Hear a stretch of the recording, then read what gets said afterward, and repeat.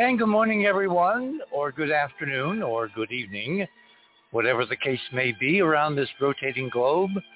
Welcome to another edition of The Other Side of Midnight, that magical time between dusk and dawn, when tonight, December 11th, 2021, we appear to be getting a return transmission from Oumuamua. Now, for those of you that have not followed this show for the last week or two, let me tell you what we did.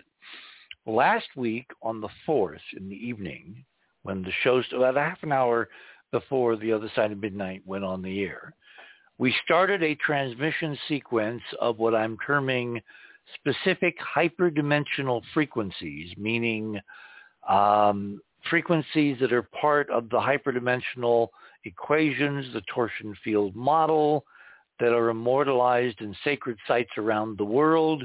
And we're transmitting these on two separate frequencies that even of themselves as carrier waves are absolutely straight hyperdimensional. One is 144.1 megahertz, and the other is 432 megahertz.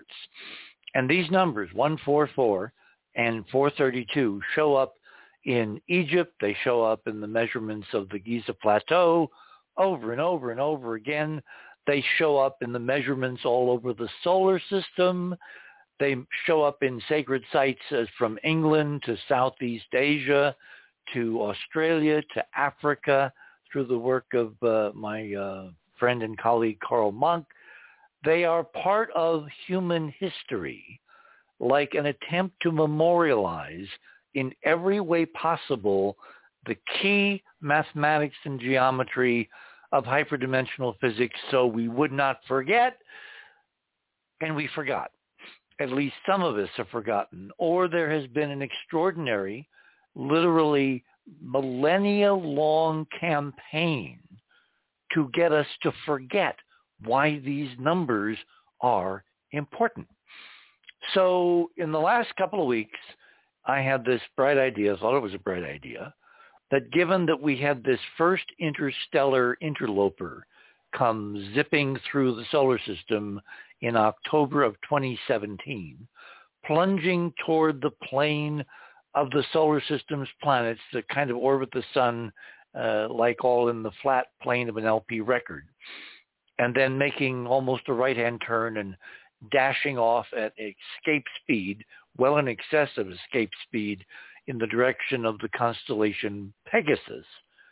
I said to myself, well, if, as I and others have independently figured out, this thing was the first, not only the first interstellar visitor we've ever had, but in fact, some kind of intelligently designed artifact, a probe, a time capsule, whatever you want to call it.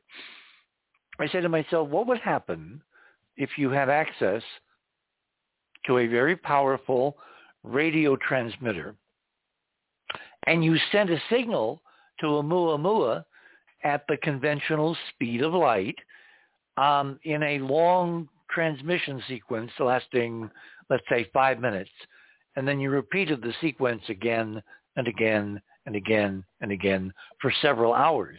Because at the speed of light, again, we're limiting this discussion at the moment to mainstream physics, it would take about 3.69 hours as of last Saturday night, exactly 7 hyperdimensional days ago, for the signal to get there, and then 3.69 hours if they responded instantly for the signal to get back to Earth. So that was kind of our model. And the idea was that I would come on the air and we would describe the experiment, which we did.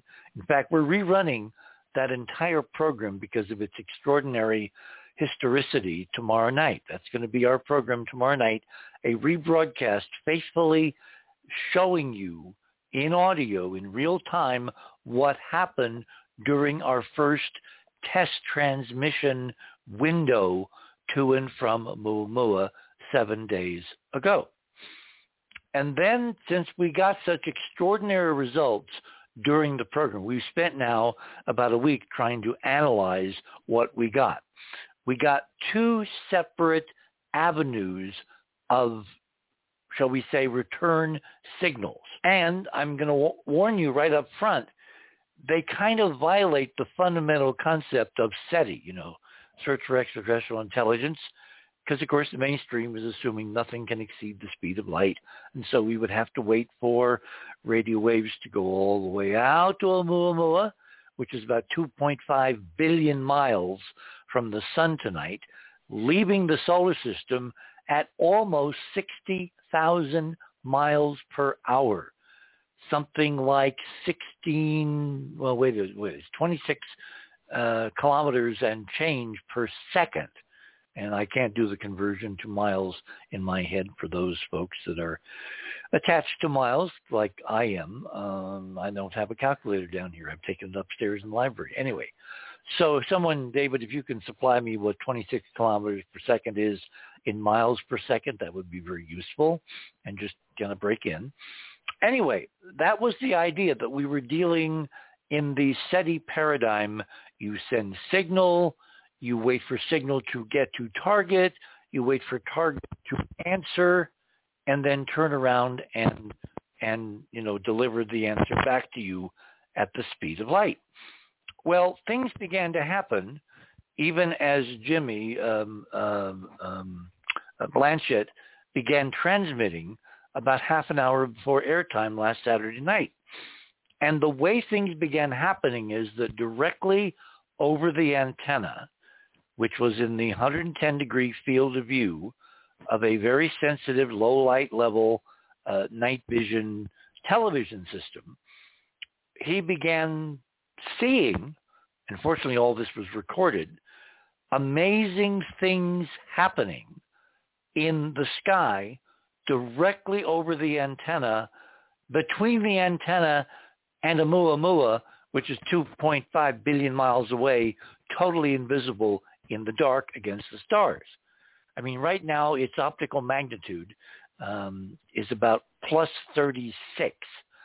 Human eyesight only goes to plus 6. Each magnitude is 2.5 times dimmer than the next one.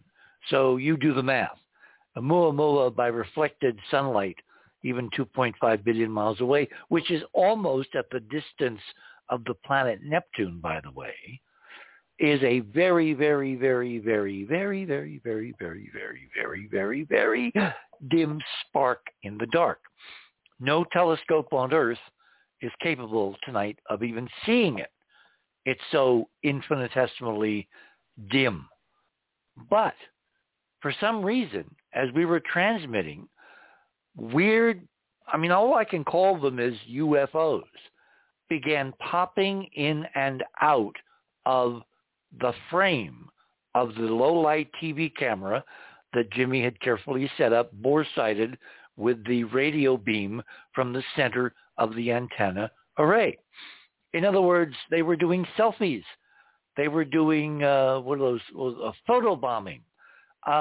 As we were transmitting, and obviously, if you interpret this as a response, the response was coming hundreds of times faster than the so-called speed of light.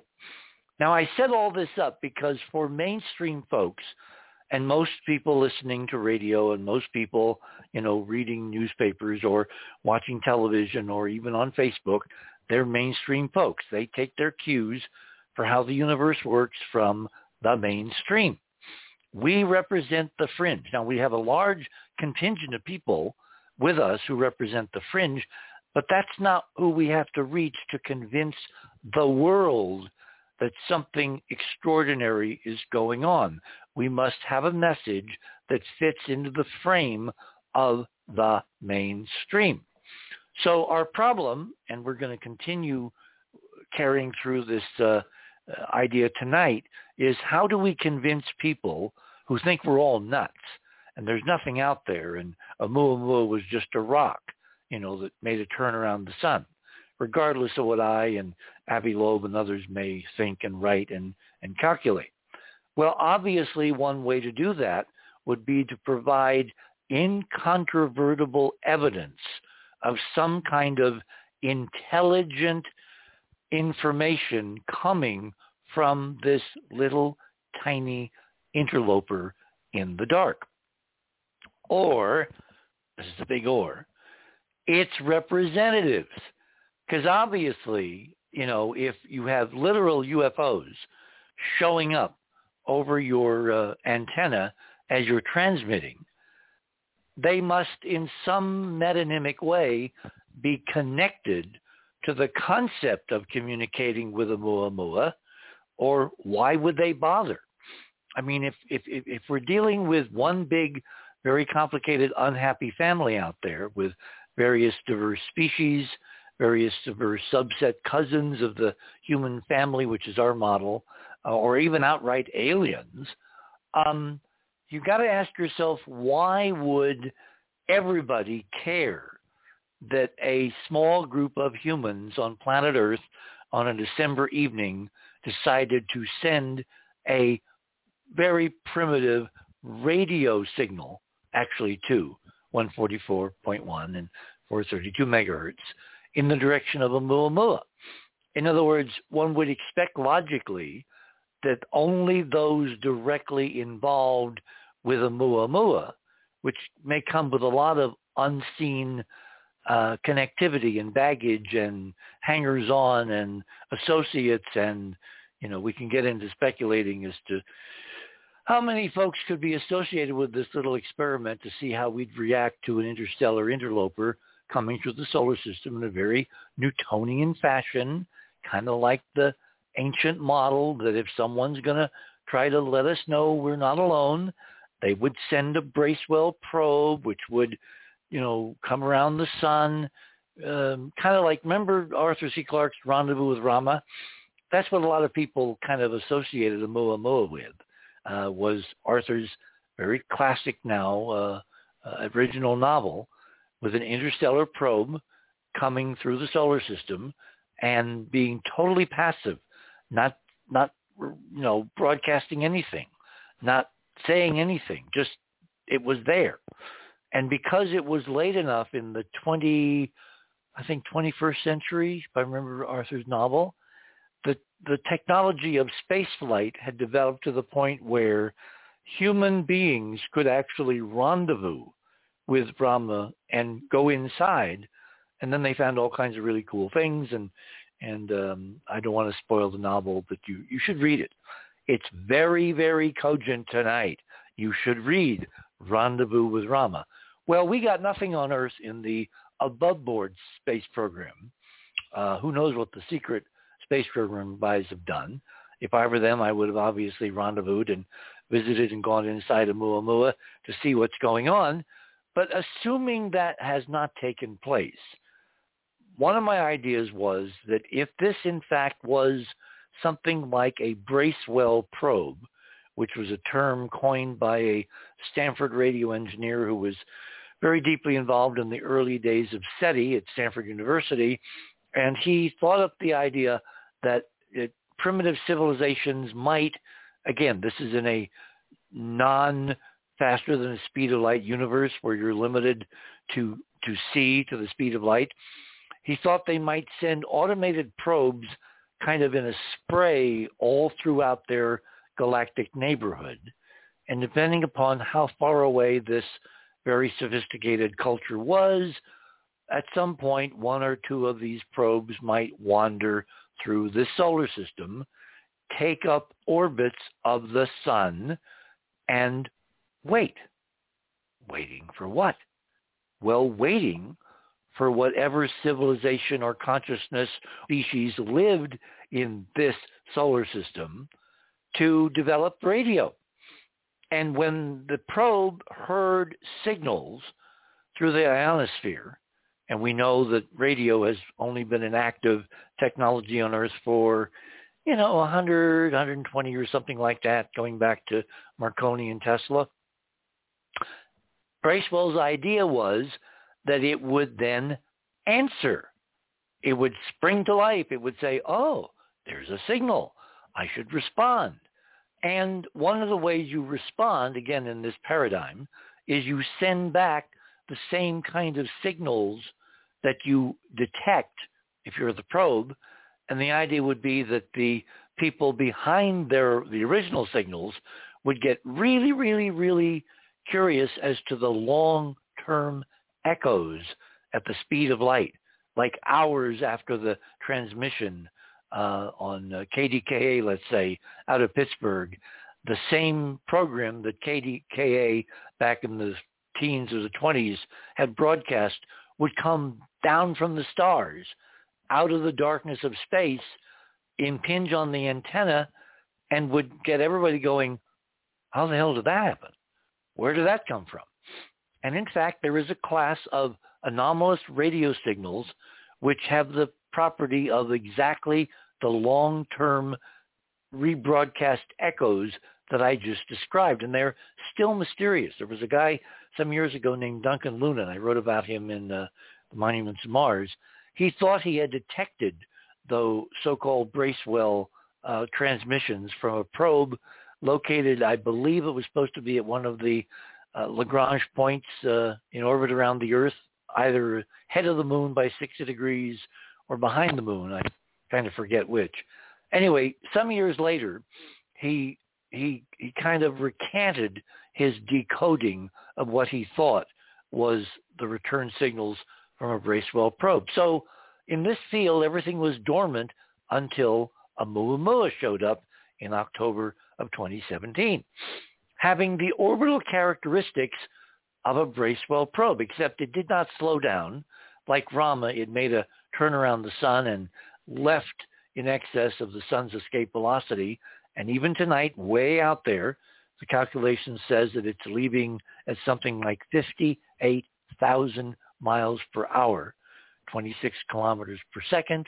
If we can get that in miles, I'd be very appreciative. It's probably on the order of 19, 20, something like that miles per second. It's really moving in like the proverbial bat out of hell, never to return. Unless maybe it wants to. I mean, one of the things that David and Jimmy and I speculated about was, what do we send this thing signals?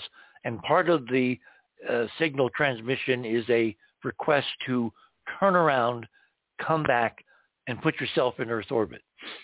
I mean, that would get everybody's attention, right? Well, so far that has not happened. At least I don't think it's happened. But instead, as we were doing the transmissions last Saturday evening, just before the show, Jimmy recorded on video. And in fact, we have that video. If you go to the other side of midnight.com, click on tonight's banner, which says rather dramatically, amazing things happened when we called Oumuamua. Click on that banner. That will take you to the guest page. Click on My Items. Scroll down to item number 3. This is a video montage of all the weird things that happened over the antenna last Saturday night. And Jimmy has very carefully labeled them. There's a countdown for each of the weird objects that appeared. He then zooms in on the video so you can see actual close-ups of these objects, and you can see that they are structured craft. They are not, dots of light. They're not little blinking lights. They literally wink in and out in the space of one or maybe 2 or 3 frames. But while they're in view of the camera and you can zoom in, there is structure, there is detail, there's geometry. Oh, that word. In other words, they're real 3-dimensional objects that are hovering, photobombing his camera above the antenna as we were transmitting to Oumuamua. And furthermore, they also appeared after the show. Just for the heck of it, he decided to send a transmission to Sirius, given that some of our guests, like Michael Lee Hill, have said that he's had discussions with real 3-dimensional folks here on Earth with bodies that claim they are part of a race of beings, kind of relationship to Homo sapiens from Sirius. So Jimmy just decided to send a transmission to Sirius at the end of the evening after the show. And lo and behold, something showed up in front of that field of view, which was very interesting because it was more than one object. And it was one object, first of all, to the right of the belt stars of Orion, and then a few minutes later, it was another set of objects, 3 objects that appeared simultaneously over the antenna and through the antenna to the left of Orion and to the left of Sirius, which is kind of that bright star in the middle of the 2 antenna elements when you play the video. So the video's there. It's number 3. Go play it, and you will have a lot of fun. Now, here's where things get squirrely and very interesting. Because while all this is going on, David Sereda, who's sitting thousands of miles away, maybe 1,500 miles away in southern Canada, is listening to and recording a handheld radio tuned to 144.1 megahertz. And the radio emits little chirps. But as David will describe to you, it's not radio signals. It's something controlling the speaker in the radio in a non-electromagnetic fashion, i.e. the torsion field. I mean, this is direct torsion field control of matter, making the speaker vibrate and to produce these chirps, but in a total non-electromagnetic fashion, which of course is going to really confound all the mainstream physicists listening to me saying, come on, that's nuts. That cannot happen. Well, it happened. We've recorded it, and we're going to play it for you right now. So what you want to do is you want to go to number 4, because these are the replays of the what we call burst transmissions that occurred during our test transmission window to Oumuamua. What you're going to hear first are the actual chirps recorded live. And then you're going to hear a sequence, the same chirps slow down, because it occurred to me that what we were hearing is in what they call in the military burst transmissions, meaning a lot of data compressed into a very, very, very short period of time. And in fact, that's exactly what this sounds like. And Keith has been working with some other colleagues to get it slowed down to the point where we can actually begin to look at the individual frequencies and tell if it's voice, if it's data, or if it's a television raster, i.e., pictures, maybe individual pictograms like we're sending tonight, or a sequence of rapid pictograms, which of course is known as a motion picture. So here's what the original reception from Oumuamua sounded like, and then the slowed down version in mirror sequence. That's the original.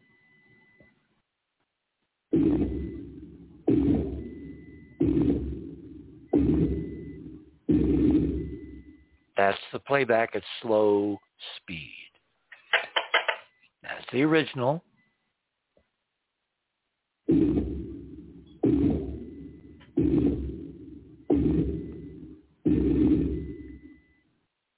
That's the slow speed. One more time.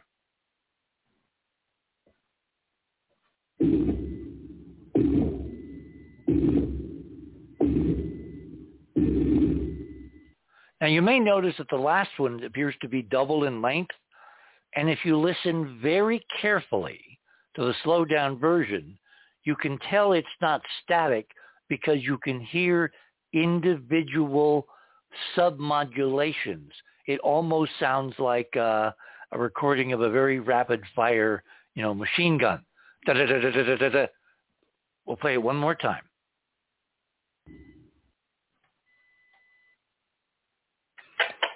Original.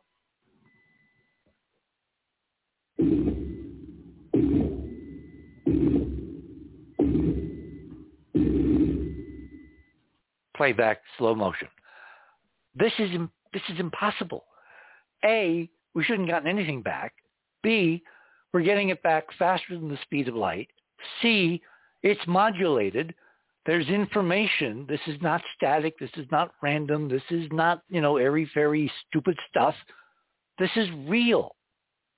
And the implications of how and why and who and what are doing this are literally off scale. Tonight we're going to try something a little bit more adventurous. I've got about 3 minutes till the bottom of the hour. So let me bring on David Sereda, who is one of the co-investigators in this madcap experiment. David is a citizen scientist. He is a generalist. He's been doing this kind of stuff with all different areas of human consciousness and scientific exploration for decades. He was an old alum of Art Bell's show, like I've been. And David, what do you think we're involved in? Well, first I want to answer your question about the kilometers, and this is going to shock a lot of people, because 26.03973291504 kilometers per second comes to the golden ratio in decimal. It's 16.180339887 miles per second. Isn't that special? You see, I'm only adjusting it a hair's breadth, because you gave me 26 kilometers, but actually even more shocking, Richard, is the fact that I don't know what prompted me to do this, but with this, we talked about this week, where what I did is I took the distance of the closest distance that Oumuamua came to Earth, which is 24,200,000 kilometers, compared to an astronomical unit, which is the Earth to Sun average distance of 149,597,870 miles. So when you do the math, when you take the astronomical unit divided by the closest distance Oumuamua came, it's 1 to 6.18. So you have that golden ratio number again. So hey, you want to hear something really cool? And then we got a break coming up in about a minute and a half. Yeah. But I'm looking up some numbers this afternoon to kind of get ready for the opening of the show, and I happened to stumble upon something I'd taken notes on back in 2017, which of course have disappeared. I can't find them, so I have to reconstruct what I was doing, what I was thinking.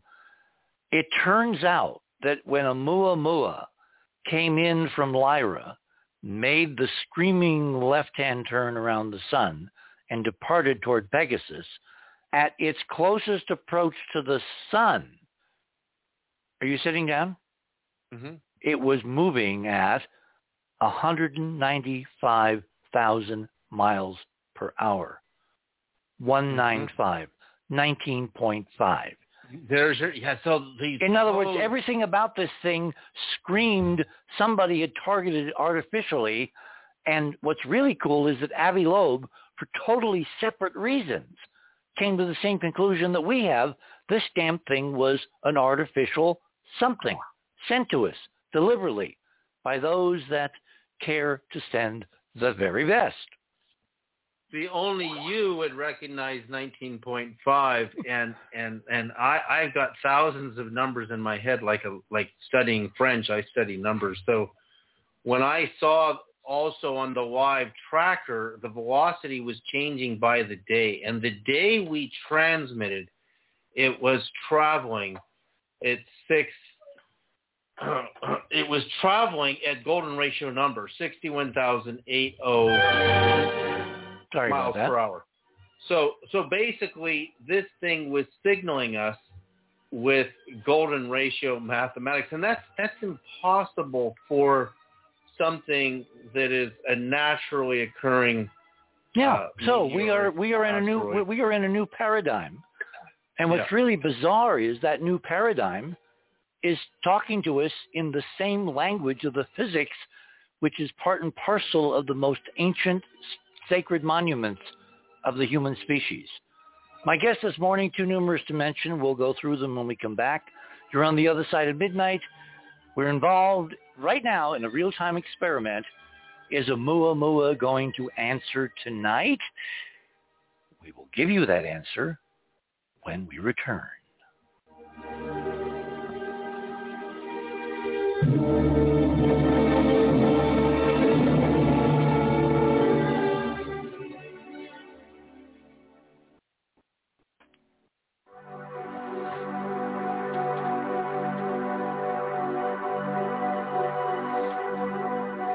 my approach to it has been, of course, from this academic scientific side to try to show that from that point of view that even in the depths of the data that they're presenting, they don't have a case.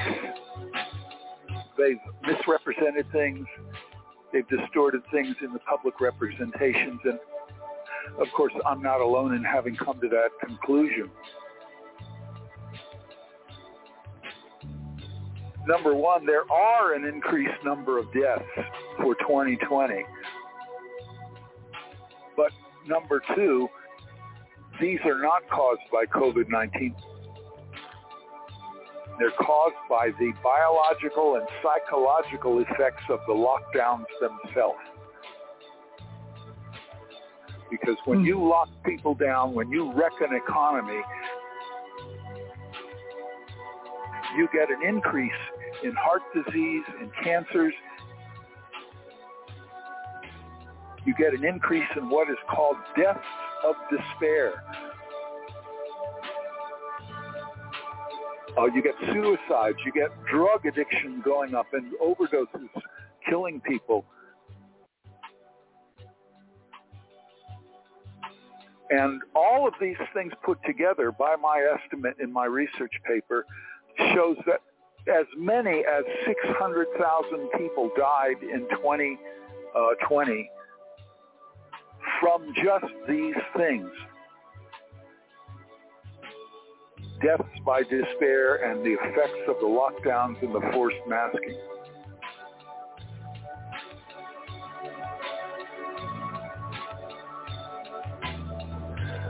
This is Dr. James DeMeo, and I'm speaking to you from the other side of the news. Your program, I must say, compliments you. You're doing a great job in assisting to get around these barriers of censorship and erasure that the mainstream media is doing. So it's very important, and I congratulate you for the work you're doing. I'm an invited guest on the other side of the news, and I found it to be a very enlightening and helpful and wonderful experience being interviewed by three intelligent people.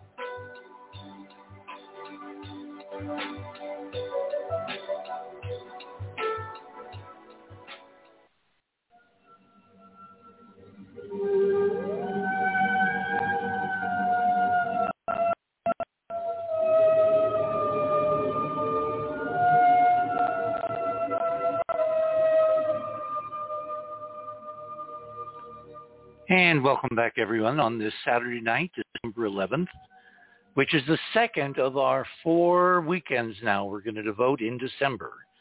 Originally, we had, thought we would only do like a brief transmission on the 4th, and then we wait until Christmas weekend, which is when the hyperdimensional physics says it's the optimum time to try something like this. But the fact that we got such an extraordinary response, a multi-channel response, a redundant multi-channel response. I mean, probably that night we got hundreds of transmissions, and I'm going to have David kind of explain again what we mean by this, because we're not dealing with radio. We can prove with something which is a mainstream physics gadget called a tri-field meter. It measures 3 fields simultaneously, and David will describe what it does. When we measure what we're getting, it's not EM.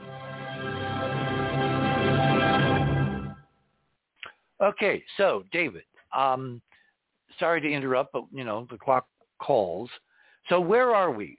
Talk about how these transmissions are coming to us and why they're not only interesting in terms of a response, but they're doubly interesting or triply or probably a factor of 10 or 100 in terms of the mode of the response. Well, we know that the speed of the Navy pilot UAPs based on Kevin Day's USS Princeton radar data have reached, according to him, right on Netflix, he stated that a UAP jumps 60 miles in a second, which comes to 216,000 miles an hour. So we which know is already about twice, well, not quite, way above the so-called speed of light. Oh, no. It's not about the speed of light. Oh, my God. 216,000 miles per hour, 186,282 miles per second is the speed of light. Oh, you're right. So, sorry. So, but what's interesting about that, again, is it's an octave of 432 because 216,000 miles an hour times 2 is 432,000 miles an hour. But what's amazing about that is the speed with the UAPs jump in front of the antenna to get a selfie, as you call it, and then exit. And we were talking about this week that because of the sensors we have already in place, and I've already researched these sensors, we have radar that can see hundreds of miles above the Earth's surface. So when something comes in at incredible speed, we see it, and we try to take it out.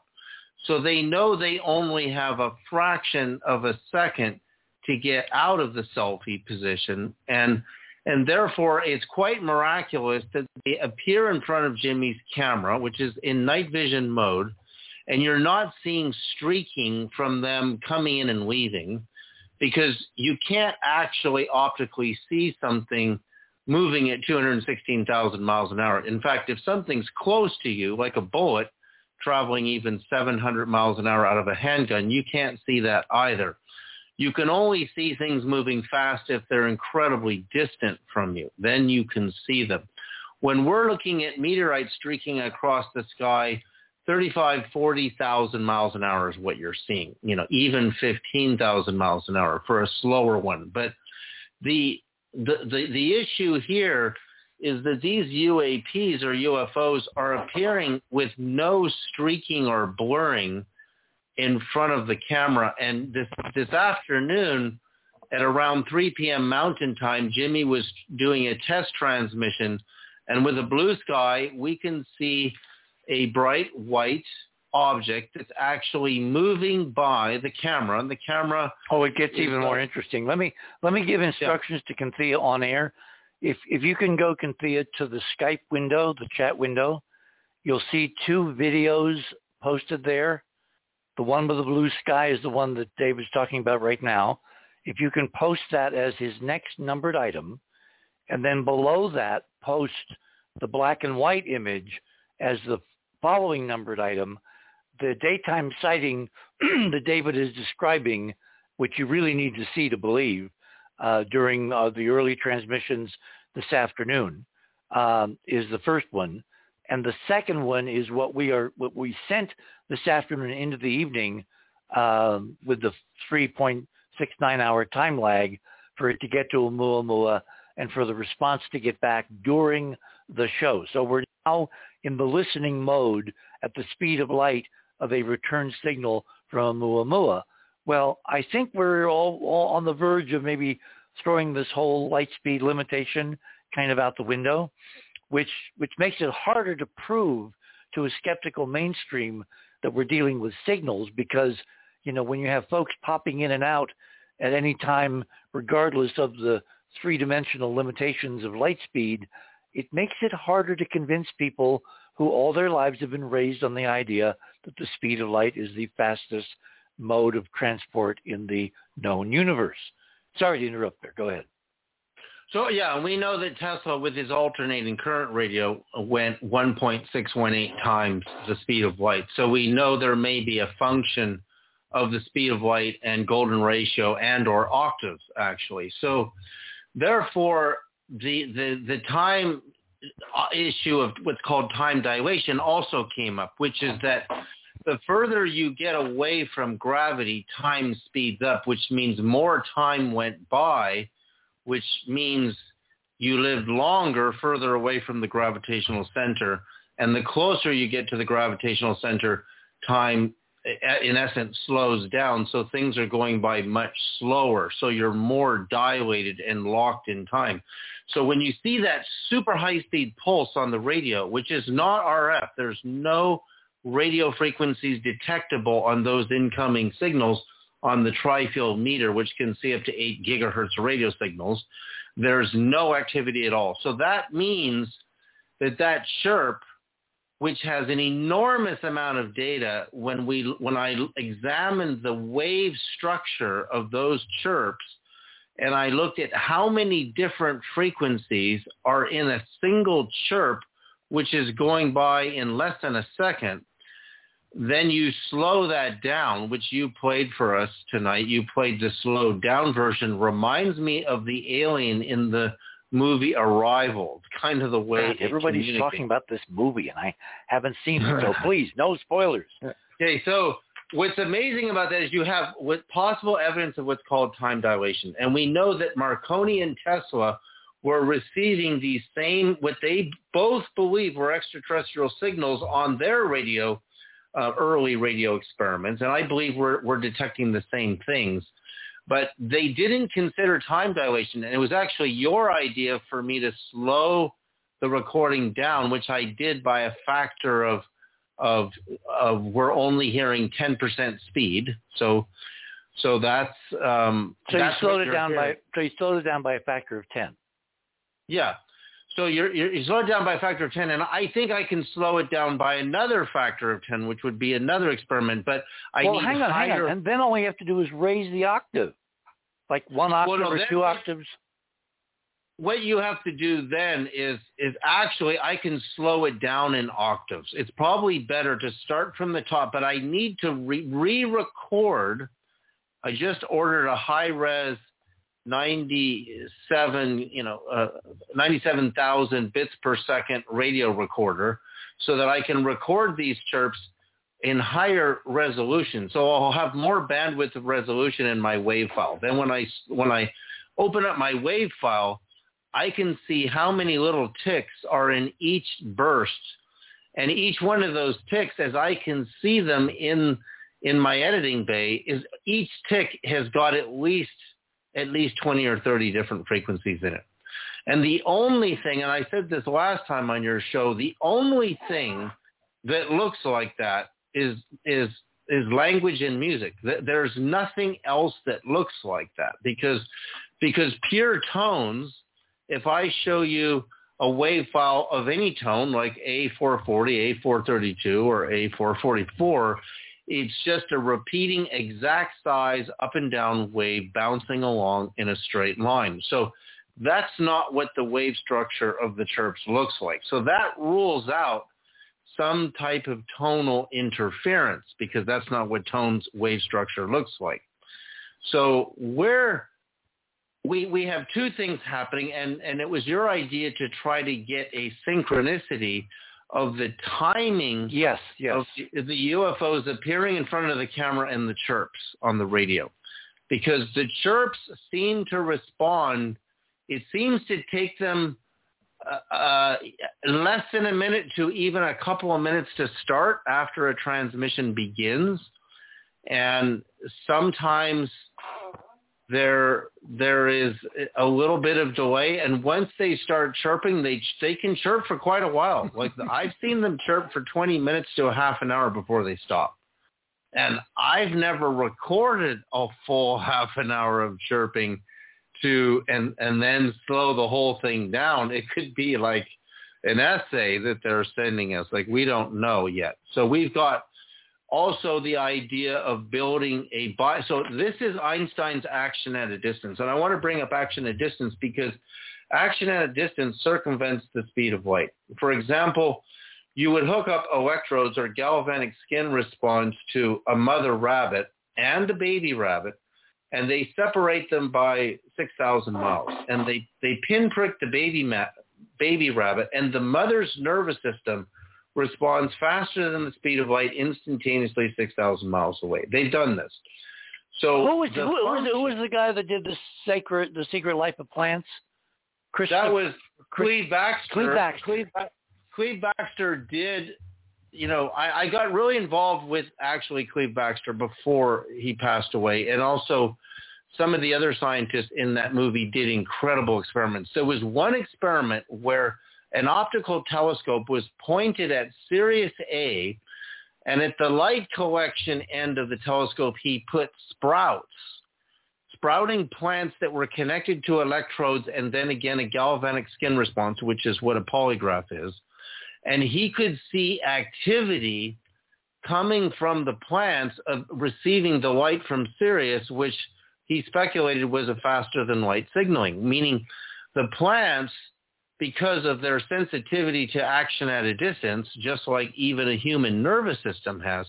In fact, this was an incredible experiment done in Russia. Well, where wait. There's a guy named Nikolai Kozyrev, who was the big torsion field physicist that I quote and have written about extensively over the last, decade or two. Kozyrev discovered that if he put a torsion field detector in a sealed box, so there was no light getting to the detector. It was literally sitting there in darkness, but it was at the focal point of a large Russian telescope in the Crimea, the Pulkovo Observatory, which had, I think, a 50-inch mirror. So that's a big telescope. It's a professional-sized telescope. He found he got signals that were not light coming from various galactic and planetary objects, including the planets of the sun, the moon, Sirius, the galactic center, Andromeda. I forget the whole list. But what was stunning is these were signals that were bouncing off the aluminum of the mirror. And aluminum is the only natural torsion-active metal that we know. Remember I said the top of the Washington Monument had this aluminum little pyramidion because it was a torsion-active metal? Well, Kozyrev got these signals. So what the plants are responding to, just like we discussed last week, if you want an active torsion field detector, a life form, a plant, a crustacean, a human being, is kind of like a live antenna and receiver all in one. I never heard of Cleve Baxter doing this with the light from Sirius, but it's perfectly consistent with the model. It is perfectly consistent. I know a Russian experiment where they had sprouts detecting a solar flare, 8.7 minutes before the flare reached Earth. They detected the flare on the sun in real time, and then by the time the light got to Earth, 8 minutes and 21 seconds later, the regular light curve hit the planet. Yeah. But the point is, the plants could detect the signal. Actually, it wasn't plants; it was microorganisms. So I'll tell you what. I hate to interrupt, but Bruce Solheim, Dr. Bruce Solheim, who's a professor of physics at a Southern California college, and who, graciously consented to my invitation to be part of the conversation tonight. What I wanted Bruce to do, because he's been in contact since he was 4 with some kind of extraterrestrial intelligence. I'm not quite sure who it is, but they're talking to him. And so I thought it might be interesting, given that we've now established that whatever we're getting transcends the limited physics of speed of light communication, that we go to Bruce and we'd see what his friend Anzar, remember Anzar is kind of like an emblem that's a two-dimensional equilateral triangle that when you fold it up becomes a three-dimensional tetrahedron. So his friend knows the language. And so Bruce, are you there? Yeah. Hi, guys. It's fascinating hearing what you guys are talking about. Very exciting. But I do also, I'm a professor of history, not of physics. Oh, did I say physics? I meant history. Sorry. No, that's all right. Just want to make sure it's accurate. This is what I've been told. So in the communication that I do during these spirit walks, and I got some communication here as you guys were talking too, but I'll start with what he's told me recently based on listening to these, the recordings, the responses that you guys got. This is your friend Anzar, who claims to be a progenitor, a very interesting term. Anzar the progenitor, an ancient alien mystic, and as he sometimes calls himself, a long-lost relative. So kind of interesting. So anyway, he's telling me that the translation is a warning for humanity. He always says, "Stay in the light," and so that's part of it. A warning beacon, a sentinel. There are some of these hyperdimensional alien beings who wish to do us harm, and there are others like Anzar who are trying to help.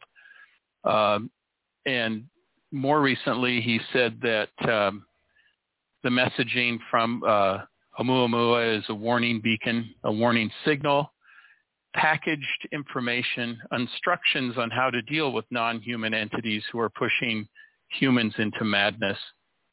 And so that's and then during the tonight, as I was listening to you, because I kind of opened up some communication lines with him before the show started, and as you had requested me to do, and as I was listening, I heard a couple of things. One of them was that this concept of, he's trying to put it into terms that I understand, and a lot of folks would maybe understand better. An interstellar message in a bottle. And I think of the idea of a message is that in a Oumuamua? Yeah. Okay, that kind of fits what we're talking. Yeah, that kind of fits to what I thought it might be. Yeah, and packaged in a way that our three-dimensional 21st century physics can understand. Yeah, and then in terms of the sound, the way it was described to me, it's like a dragon's breath, which is kind of interesting. The symbol of the dragon, when you think about it, it has so much, mythological and symbolic power, which reminds me of, the warning you get from about China, which he's been telling me about for some time now, which is the most revered symbol in China, of course, is the dragon. And then I was reminded of something I was told a long time ago, that lines of communication follow lines of transportation. So when you're talking about faster than light speed, these signals coming in, that's something that we use in history all the time when we talk about advancements. Like when they built the transcontinental, they didn't just build the transcontinental, they also built the telegraph wires that went along the rail bed or the rail line. So those lines of communication followed the lines of transportation. And now, of course, we're taking leaps into a new consciousness. So, which is ultimately where all this is leading. This idea of the consciousness is primary, consciousness is all. So anyway, those are just some of the thoughts, some of the messages that I've been getting as you guys are opening this up and on this great adventure. Very interesting. Yeah. Yeah, let me bring in Robert Morningstar. Robert, of course, has been involved in the UFO investigatory field for decades. He's an old friend of mine personally and of the show. He has his own programs. He is editor of the UFO. What's the full title, Robert? Well, UFO Digest is UFOdigest.com is now archived, but I'm still producing UFOspotlight.org. Thank you. Okay. So what are your thoughts about not only our radio efforts, but also, Bruce's friend Anzar and some of what he's talking about? Well, I'm also, besides rational and logical, I'm also very intuitive. And it's interesting that Bruce and David had an interesting reactions. Bruce with the idea of a warning, and David reminded of the science fiction film The Arrival. I was reminded of a science fiction film instantly.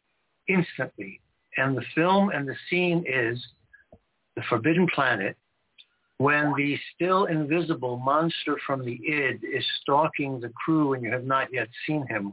What you first see of him are footprints being embedded in the soil as he's moving along invisibly. They used a very strange sound to mark his footsteps or its footsteps. And that's what came to mind when I heard the slowing down of the chirps that David got.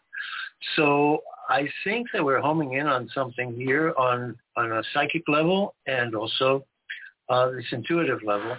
So I think it is a warning that what that warning may be. But Bruce, you said something specific about how to deal with entities that are trying to put alien entities that are pushing humanity toward madness. I would agree with you on that in that regard. And you also mentioned China. And I think that China has made a deal with the devil and turned its own destiny over already to a higher level of artificial intelligence, which is completely not only inhuman, but anti-human. And I sense from my long experience that there are extraterrestrials who are hoping to help us out of this bind. But seems to me that the New World Order and supranational organizations, that is above national governments, has made a deal with an extraterrestrial entity and is trying to carry out an agenda which is fundamentally genocidal. Well, we've got about 3 minutes to the top of the hour. let me say one thing, to Sure. kind of bound what you just said. I believe, yes, China made a deal with the devil, but it's not ETs.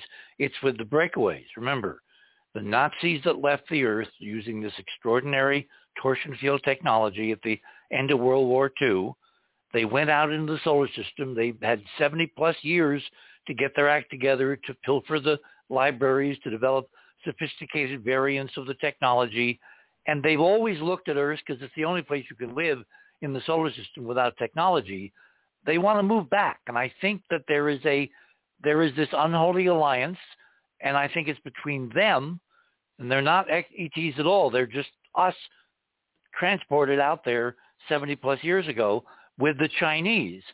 And they somehow got on the wrong side of the breakaways, and the Chinese have suffered as a consequence, and maybe they're now back on the reservation. I mean, remember, just a couple of weeks ago, they took a photo of something extraordinary on the far side of the moon, and they said they're going to be there.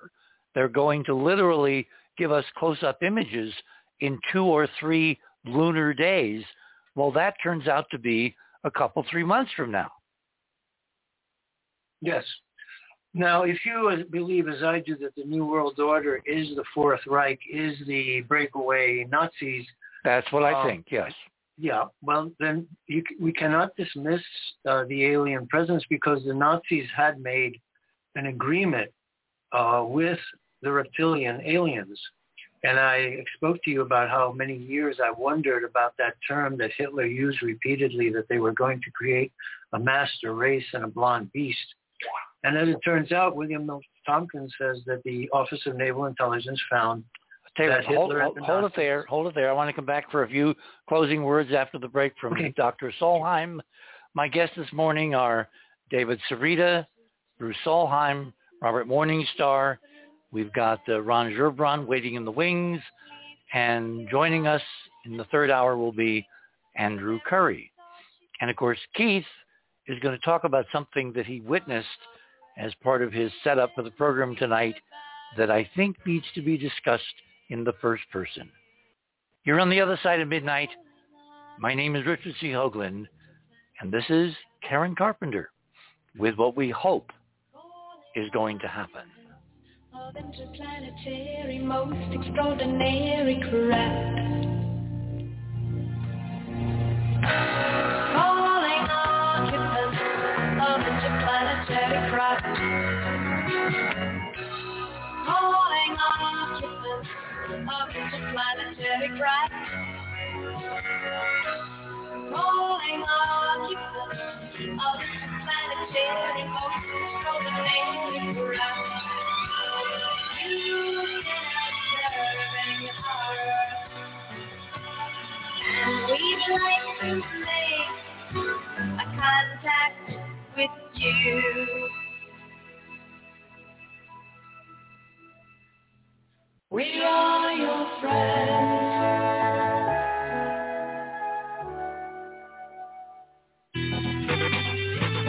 theothersideofmidnight.com. Tune in to listen to Richard C. Hoagland and his fascinating guests. Join Club 19.5 to get access to exclusive member benefits. Listen to past episodes anytime on any device. Search the archives of over 180 episodes. Membership costs $9.95 a month, 33 cents a day. Support the broadcast that provides you with the most interesting conversation available. Talk radio at the cutting edge of science and thought. theothersideofmidnight.com.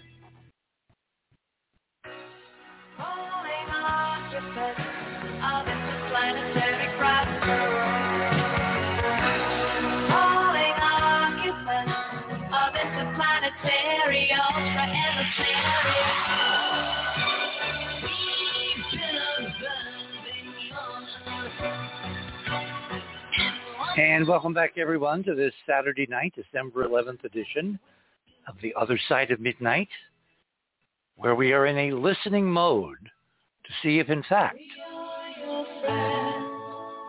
because it's very, very complicated out there. I mean, all the models, all the projections, all the folks that have taken this seriously for some time, we're not dealing with one species or one set of relatives or one anything. And maybe in terms of the Oumuamua transitions, when we're getting responses, it's pretty much as Robert just said. And Bruce said from his contact that, in fact, maybe someone is giving us a kind of a scorecard, a telephone directory of who's the good guys, who's the bad guys, who's the manipulating guys. In other words, did anybody ever think this was really going to be simple?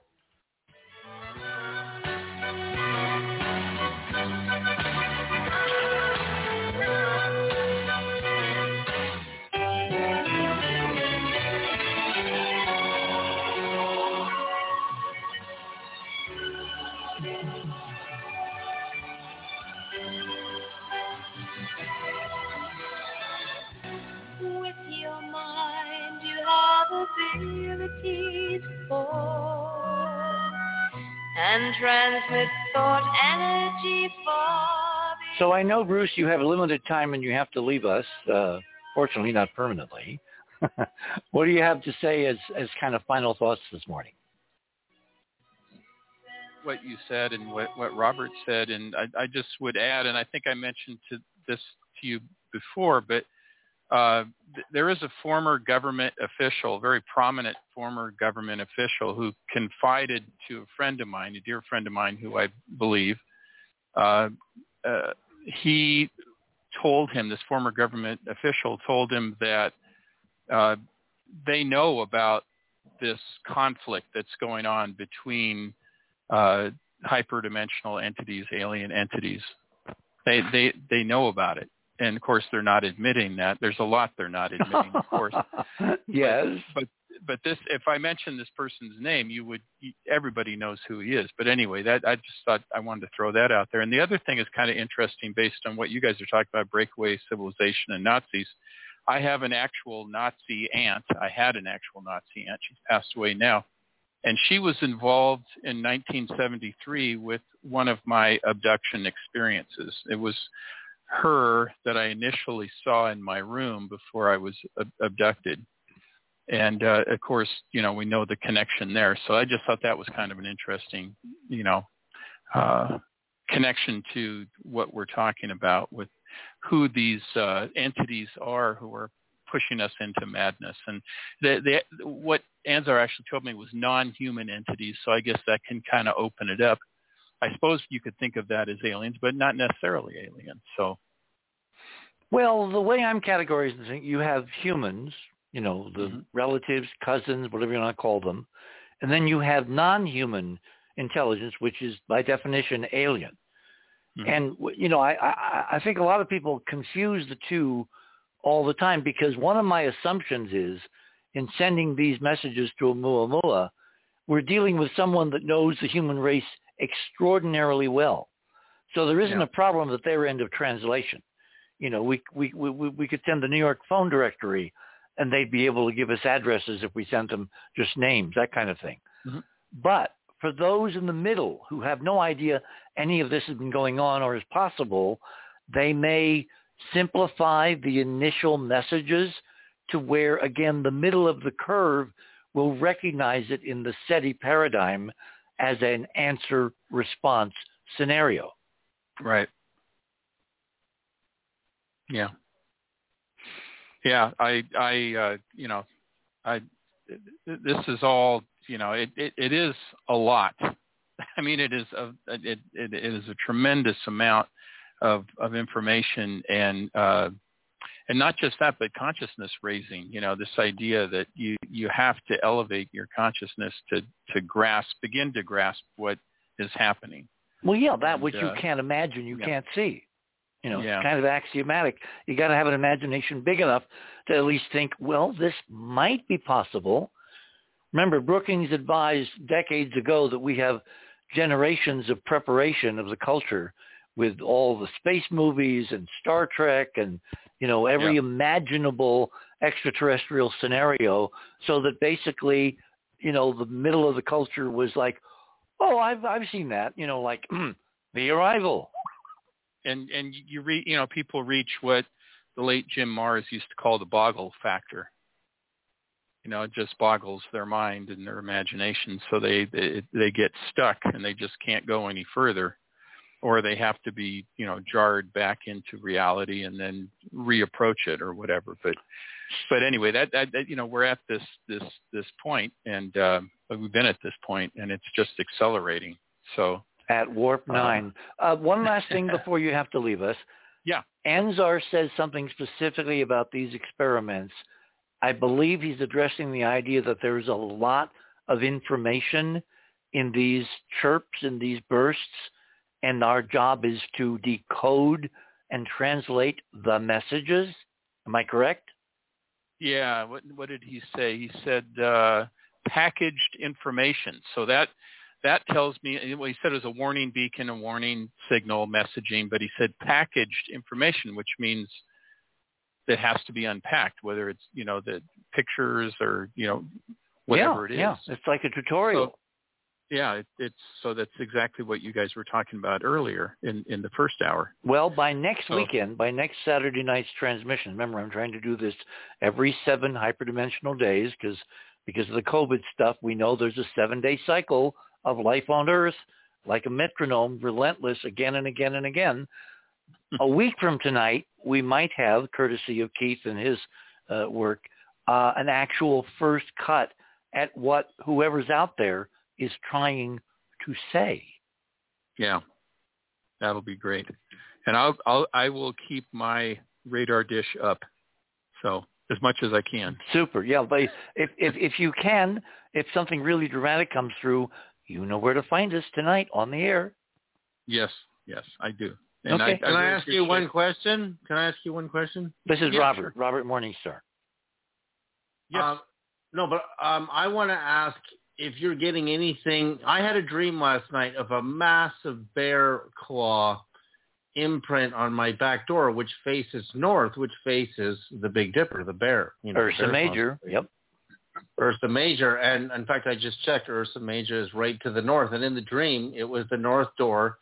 This huge bear paw, dented the door as if it was a steel door, and it's not a steel door, but it was like sending me a message from Ursa Major, and I just want to know if you're getting anything from that constellation, or if you could ask.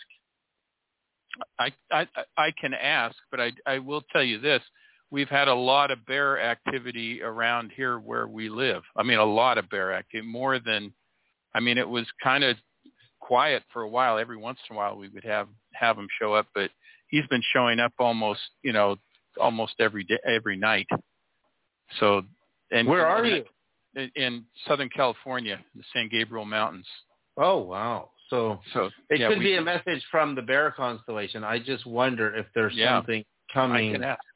Or from there. Why don't you tune into that? That'd be an interesting. I will ask. Before you go, Bruce, I have a question for you. Yeah. You mentioned that during one of your ET encounters. Now, did you mean that they presented her spirit to your vision, or was she physically there before she died?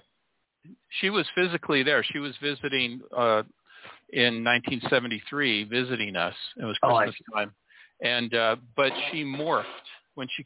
I woke up because my cat jumped off the bed, and I looked at her, and she was there physically, and then she morphed into this kind of reptilian-looking thing, and that's when I was paralyzed, and that's when I was brought up, and into the ship for what they called special processing.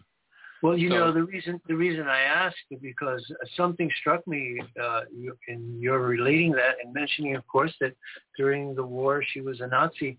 And Maria Orsic came to mind, and the group in the Brill Society, the women seers, the women mystics, who drew down the plans and actually opened up the channel of communication with reptilians from the constellation Taurus, specifically Aldebaran.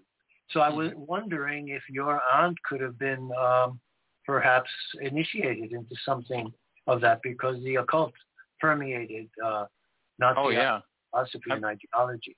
I mean, she was a war criminal. I mean, she was sentenced to death after the war, but she only served 9 years because my dad's oldest brother, my uncle, was a war hero, and he used all the money that he had and his reputation to get her out after 9 years. But she was initially sentenced to death. She was a Gestapo agent. Then she must certainly have been initiated. The Gestapo was the equivalent of the Jesuits in Nazi, if you really want to make an analogy. And they were steeped in the same. She was a true believer. She believed me, and she loved animals, but she didn't care for people, too many people, only certain types of people. But anyway, so it's a tie-in. Sounds like we could do an entire show some evening on your aunt. Oh, she was, she was very, very, very smart, spoke, of course, perfect German, such perfect German that when I lived in Germany, when I was stationed in Germany, I didn't have a phone, but my landlord upstairs did. And she called and wanted to speak to me. She called him because he had a phone, and he came down and got me, and I talked to her. And then he afterwards he said, is your aunt German? And I said, no. And he said, well, she speaks perfect High German. And he said, why is that? She lives in Norway, you said, right? And I said, yeah. Well, I said, it's a long story. I didn't want to tell him that she was a Nazi. But so she was a true believer. But fascinating, guys. So I have to drop off, but I'm looking forward to hearing what else comes up, and I will keep my radar dish up and share with you anything that I find or hear, Richard. Terrific. Thanks, Bruce. Okay, good night, guys. Thank you. Good night. Good night. Okay, Cynthia, in her usual efficient manner, David, has been able to post the two videos, number 8 and number 9 in your section of Radio with Pictures. I think I want to do number 9 first, which is, I believe, it says something about Dropbox, which tells me it's a huge file. I'm not sure whether we can actually hear it if I try to play it from here. So do you have a sample of what we're sending, or what we sent beginning this afternoon and ended shortly, a short time ago? Yeah, we had a, you mean for people to actually hear it? Yes, of course. It's radio. Oh, yeah. So we got to go to Jimmy's email to me, which I just put in the chat, I believe. So Keith, can you tell me while you're doing that, if I click on this Dropbox thing, will we actually be able to play the tones? You should be able to, yeah. Okay. Let me do that. There it is. It's Oumuamua, December 11th wave file. So if I click on that, do you guys want to play it, or do you want me to play it? No. You play it, and then we'll talk about what we encoded that's different from last week. Then we'll talk about what's in here, because it is different. Okay, here it goes. got to turn up my volume a bit so my microphone will pick this up. It's 9 minutes long, though. Well, we don't need the whole thing. No. Okay. Just, yeah. No.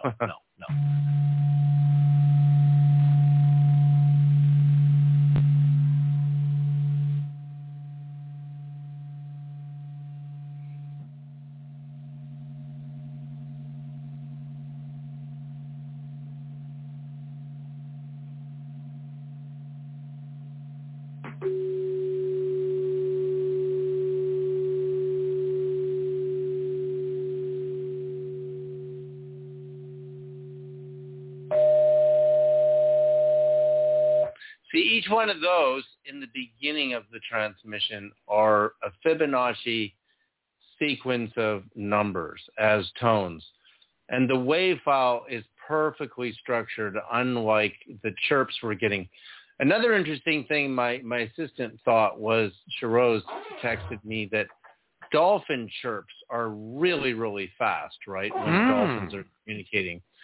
And I wonder what would happen if you slowed down dolphin chirps. I mean, we can try that and see if the structure of dolphin languaging has any similarity to, what we're hearing on these radios, right? I mean, it'd be very interesting to see that because, again, dolphins are communicating in very high frequency bands, and that also suggests a sort of time dilation between frequencies. Not necessarily, because remember, the speed of sound underwater is very different than the speed of sound in air. Right, just like light. You have the refractive index. Light slows down about 23-25% underwater. Okay. I'll tell you, skip, if you can you skip to the middle of our messages tonight? Because I noticed when I went to the ones last week and I couldn't find them, when I got well into them, like in the middle of the 5 minutes, there was very different coding, and it sounded very different, and I wish we'd been able to play. Well, let me tell you what's in the sequence. So the first sequence is 1 minute of Fibonacci tones. Then there's a 1 minute pause. Then there's the number 89 and 144, which are two Fibonacci sequence numbers whose ratio equaled the tractor velocity of Oumuamua when we did the transmission last week. So then there's another pause for a minute. Then there's Jimmy's 8 tones, the 8 numbers.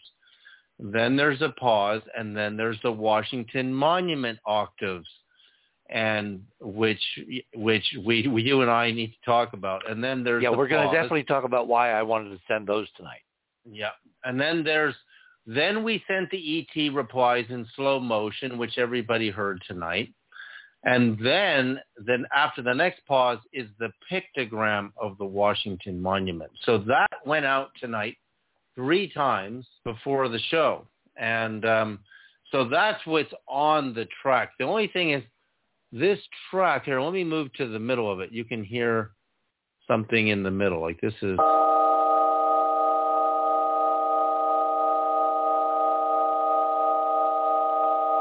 I hear a beat frequency.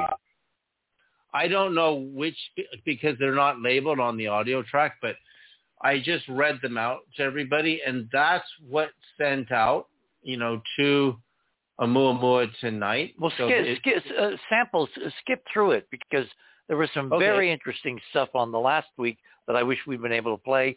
I didn't know it was there, so I was trusting. Okay, here it goes.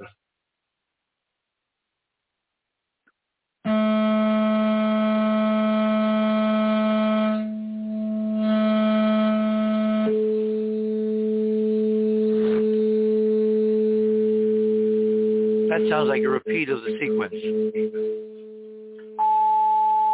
So that sounds like it could be Jimmy's 8 tones. That might be the 8 tones. And then I can move.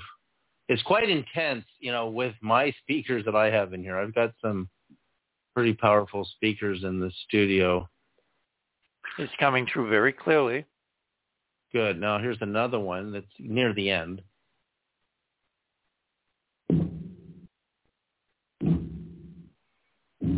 Oh, that's the slowed down version of what they sent us last week. Now, if you really listen to this, yeah, that is. And you'll notice that each little packet has a totally different personality, just like a word, right? If I say cat, dog, Bob, Fred goes to the store. Like each one of those words has a different kind of vibe to it. So when you listen to these, they're not, it's not like the same word. It keeps repeating. It's speaking different words. Like you can see this.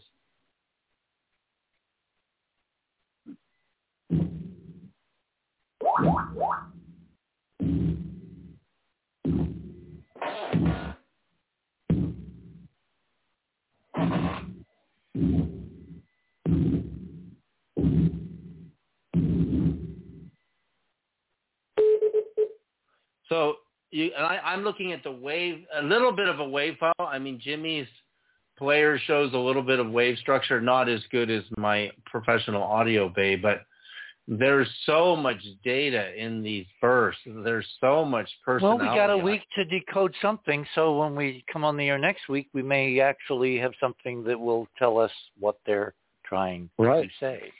Richard? Yes. Who's this? Sorry. Yeah, this is Ron. Oh, hi, Ron. Hi, Ron. Sorry to jump in, but you mentioned the dolphins. I didn't want to step on the tones. Down at SeaWorld in San Diego, they have discovered that the dolphins learn a certain amount of human speech working with their trainers. And in other words, they can understand commands because they can understand the English. They figured it out. But in order to hear their responses, they have to slow the dolphins' responses way down. I mean, a lot more than you're slowing things down. Oh, that's incredible. That's an incredible piece of information right there, you see. Yeah, and there's real data. I can't quote you numbers or anything because, I mean, these are like news items. It's an ongoing thing. You could find out. Just call SeaWorld and ask them, or contact them. Just the fact that they slow it down, we're on the right track. That's it. Yeah, that is incredible. Yeah, I'd figure a factor of 100, not 10. But just keep going. You'll know when you went further than you had to. I need better resolution. So because I recorded the audio on my iPhone, and the iPhone, 12 has a pretty good microphone in it, but it's not like I've got $1,000 Newman that I'm talking on right now that I can plug into a Tascam that I just bought that will record at 98 kilobytes per second. So when I get audio of the chirps with this Newman and that, then I look at the data, I think, and then slow it way down. See, if you slow something way down and your bits per second isn't fast enough, you're going to miss a lot, is what I'm saying. Oh, you've got since it is bits, you've got all the data you're going to get from the original signal. But if you slow it down, what you lose are the higher frequencies. Yeah, you're right. I'm going to lose my higher frequencies. But they're still there. Every bit of information is still there. It's just the same data. It's just slowed down. Right. It's been translated to a lower octave. Yeah, you just need to step it up into the audio range. Yeah, right. And every audio program will do that if you hunt for it. But the other thing I'm looking at are the ratios between each beat to see if there's some harmonic in the structuring of this possible language, right? Again, sure. Pure tones don't look like random wave structures. Random wave structures are visible in human voice, also in musical instruments that are organic. Even nature sounds actually could produce some pretty erratic wave structures, but pure tones don't look like this. So I think there's something here. There really is something here, and it's just got to be like in the movie Arrival. It takes them a long time to learn each other's language. It's a painstaking. You really loved that movie, didn't you? I thought it was one of the worst movies I ever saw. I've been waiting for a chance to say that, but anyway. Oh no, it's incredible because when you understand time and time dilation, which is how these ETs move, the time is not a measurement. It's a force. It's a dimensional force. I think that movie was brilliant. to put everything on the table, this is why I wanted to have Andrew come on in the third hour. By the way, Andrew sent us something to play. I'm not going to play it on the air. I have not, pre-listened, and I don't like putting things that I haven't listened to on the air cold. So when Andrew comes on, he'll tell us why we should listen to this. He has listened. I don't want to violate any FCC things, if we can help it. So we will have him play something he says is relevant to tonight's conversation. With Andrew, he's a Canadian. He's always polite. When he gets here. Anyway, let me go back to our model. Remember, and David, you're not aware of this, but several weeks ago, probably now bordering on a couple of months, we found something in the NASA imagery of the Jezero crater on Mars, where Perseverance, the incredibly sophisticated nuclear-powered rover, the second one from Curiosity, has been landed on February 18th of this year. And it's been prowling around and sending back amazing pictures. And there appears to be an ancient shattered glass dome over the crater, the 30-mile wide crater. At the southern end, looking down from orbit with the highest resolution imagery from both the NASA spacecraft MRO and the European spacecraft, which is Mars Express, there is this bizarre architectural alignment structures, very large structures on the scale of miles, just like at Cydonia. And the largest set appears to be the Giza pyramid geometry, or the belt stars of Orion, but placed on the Martian landscape backwards, like a mirror image. Right next to it is a smaller scale version, still incredibly impressive, with miles, size architecture, but that replicates the Giza geometry the way it's duplicated on the Giza Plateau, which is on the scale of a few thousand feet.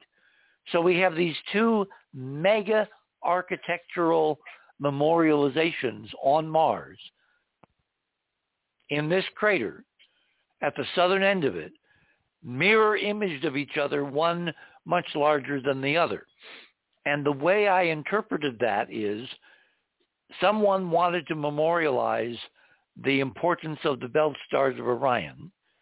Then they wanted to memorialize something happening to our view of those belt stars, because the belt stars are located, 1,500 or so light years away, give or take.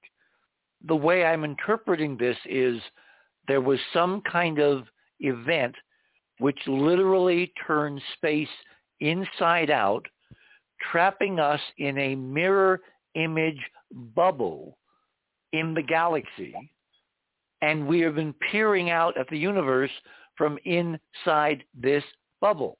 Now, one of the things that would be kind of concomitant in that theory, and actually we are at the bottom of the hour, so I need to actually take a pause, which I will do, because what I'm about to describe next could be an answer to several mysteries, like what's going on with the human race right now through our entire history. Why do things appear to be so weird, almost deliberately weird, and getting weirder? And number two, why do these burst transmissions from someone answering our call to Oumuamua, why do they appear to be time dilated? In other words, like they're coming from beyond this dimension, maybe beyond this time bubble. You're on the other side of midnight. We're in the midst of our second Oumuamua radio transmission experiment. My name is Richard C. Hoagland. We shall return.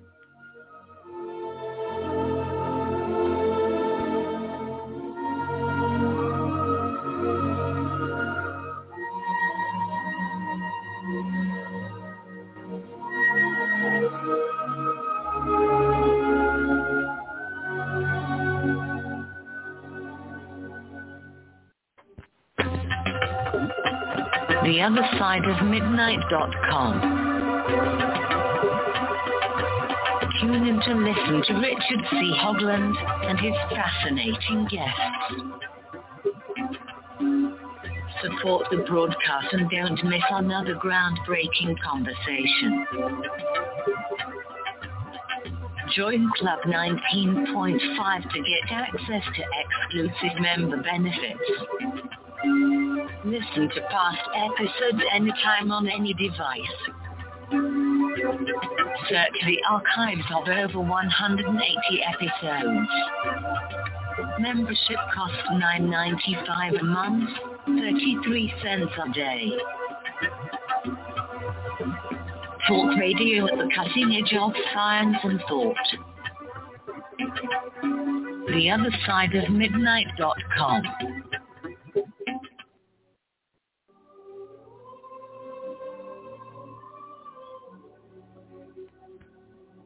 And welcome back, everyone. This is Saturday night, December 11th.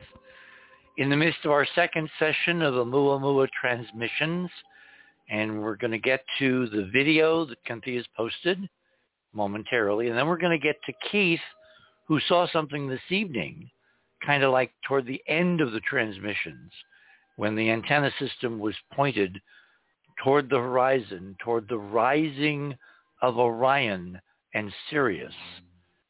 And that could get very interesting indeed. So let me bring my guests back on. We've got David Sereda and Ron Gerbron, our resident generalist. And we had Bruce Solheim. He had to leave, unfortunately. And last but not least, Robert Morningstar, who has a deep background in UFO, UAP, things that go bump in the night, lots of things that go bump in the night. So anyway, let me kind of conclude with my laying out the foundation here. So the model that a number of us have been kind of kicking around is the events on Mars, the structures on Mars that NASA has recorded and made public without comment, imply to me the memorialization of an epic in solar system history when something dramatic happened, and this system and the intelligence therein, namely us and maybe our progenitors, Enzar, are you listening, were encapsulated in something kind of like the Phantom Zone from the Superman franchise. And whoever's trying to reach us can only do so in very limited ways. One would be very, very, very low bit rate symbology. That's where we come to dreams and the symbolic messages in dreams. Like I'm paying very close attention, Robert, to your dreaming of Ursa Major, a bear claw imprint on a door, which has levels of meaning, but only if you've kind of stored the symbolism beforehand, and then it's triggered by one very low bandwidth symbol communication. The other would be if we interpret these chirps as extraordinarily high frequency because they're coming from a different time flow, higher dimension into our lower dimensional bubble. And there's a problem of the two flows of time are different in each of the two dimensions. Something is trying to project into this very low frequency environment a very high frequency chirp message packet or series of packets, and in order to decode it and identify what they're trying to transmit, is it voice, is it language, is it images, is it television, is it something that we can't conceive of in terms of our modern technological prowess, or is it something really radically different, which we'll only find out if we get kind of like a how-to manual. And again, from Bruce's friend Anzar, that appears to be what we should be getting when we get the right equipment assembled to basically decode through the computer what could be being sent to us at very, very high speed. So that's kind of where I think we are tonight, and I'd be really interested in hearing anybody's response to any of this. Well, I want to say, Richard, because you brought up Orion's belt, and I did this. It took me 2 years to do this, but almost any star you can think of based on its radius, I calculated its wavelength at its equator and then divided it actually by golden ratio octaves. And Mintaka, which is in the belt, has a 432 octave, which is, it's incredibly close to 432. I mean, I've got it to like 16 decimals on any star you can think of. I've done it. So you take, for example, Ryan's belt has a 16.5 times the radius of our sun's 432,288 miles. And based on that, I calculate the wavelength at the equator, and then I make all my octaves. There's over 50 octaves, and then I get into my audible bands of that star, and no two stars produce the same numbers. This is really amazing. So one time on Jimmy's radio, I sent a signal out at 432 megahertz to a particular star in Orion, and it chirped back the next number in the sequence that I did not send it. As in the chirp, I have a meter that reads the frequencies in the chirps. It's just a audio frequency meter, and it reads accurate to many decimals. And the question is, in 1 second, and knowing how far away these stars are, the speed of light is irrelevant, right? And a radio wave is irrelevant. How did I get the next number in the sequence chirp back to me in only a few seconds after I transmitted? And this was a particular star in Orion that I did the experiment with. So I believe there is a substratum that can explain Einstein's action at a distance, what he called spooky action at a distance. And we might be dealing with that in these radios because there's no other answer for a star that's that far away to be able to signal you back so quickly. And how did it know the next number in the sequence? I'm the only person on Earth who's ever done this. I mean, literally any star you can think of, I've got over 50 octaves. They're golden ratio octaves. I don't use the traditional musical octaves because the universe is built on golden ratios. So therefore, I've got like 14 decimals of accuracy on over 50 numbers per star. It took me 2 years in my spare time to do this. And I'm looking at Mintaka's numbers right now, and it has a 4. It's almost 432. It's so close. And you have to understand, there's no other star anywhere you can think of that will have an octave of that number. It just won't exist. What's so interesting, David, about my, interpretation of these incredibly mega architectural monuments in Jezero and the mirror image is that the position of Mintaka, which is the star that's moving, that's at an angle to the other two, Alnitek, and I forget the name of the other one, that forms that angle, that's moving through space. It's called proper motion. So over time in the galaxy, it kind of like is a reverse clock. If you take a picture tonight, and you could have taken a picture several 100,000 years ago, you would have seen that third star, Mintaka, at a different angle to the other two than it is tonight. Because Anilam is the other one. Yeah, Anilam. Anyway, so its proper motion is kind of like a celestial clock. So what I did was I correlated Mintaka's motion in the galaxy with the relationship to those two other belt stars, and then I inverted the equation and derived a time for when it would have matched what we see in the larger mega architecture next to the smaller Giza analog there at the bottom of Jezero. And it turns out to be several 100,000 years ago, which to me is maybe when the event, the encapsulation, the phantom zone, event to us happened, and someone tried to memorialize it for future generations, hundreds of thousands of years in the future, because it's really critical for all of humankind to A, figure out what happened, and B, figure out how to undo it. If we're in prison, if we have been, Alex Jones, Prison Planet, if that's not a metaphor, we got to figure it out. And maybe, just maybe, someone is trying to send us the keys to the cell in these transmissions, because we have now done the thing that they've been waiting for God knows how many thousands, millions of years. We've asked for help. We have sent out a message to their emissary, Oumuamua, and they've responded in multiple ways. Yeah, absolutely. Hey, guys. Oumuamua has this golden ratio code everywhere. Like I said earlier tonight, the ratio of its closest approach to Earth to 1 astronomical unit, the Earth-Sun distance average, is 1 to the golden ratio number appears there in the ratio, 1 to 618. So therefore, and don't forget the 33-degree angle from Lyra into the plane of the solar system. The 33.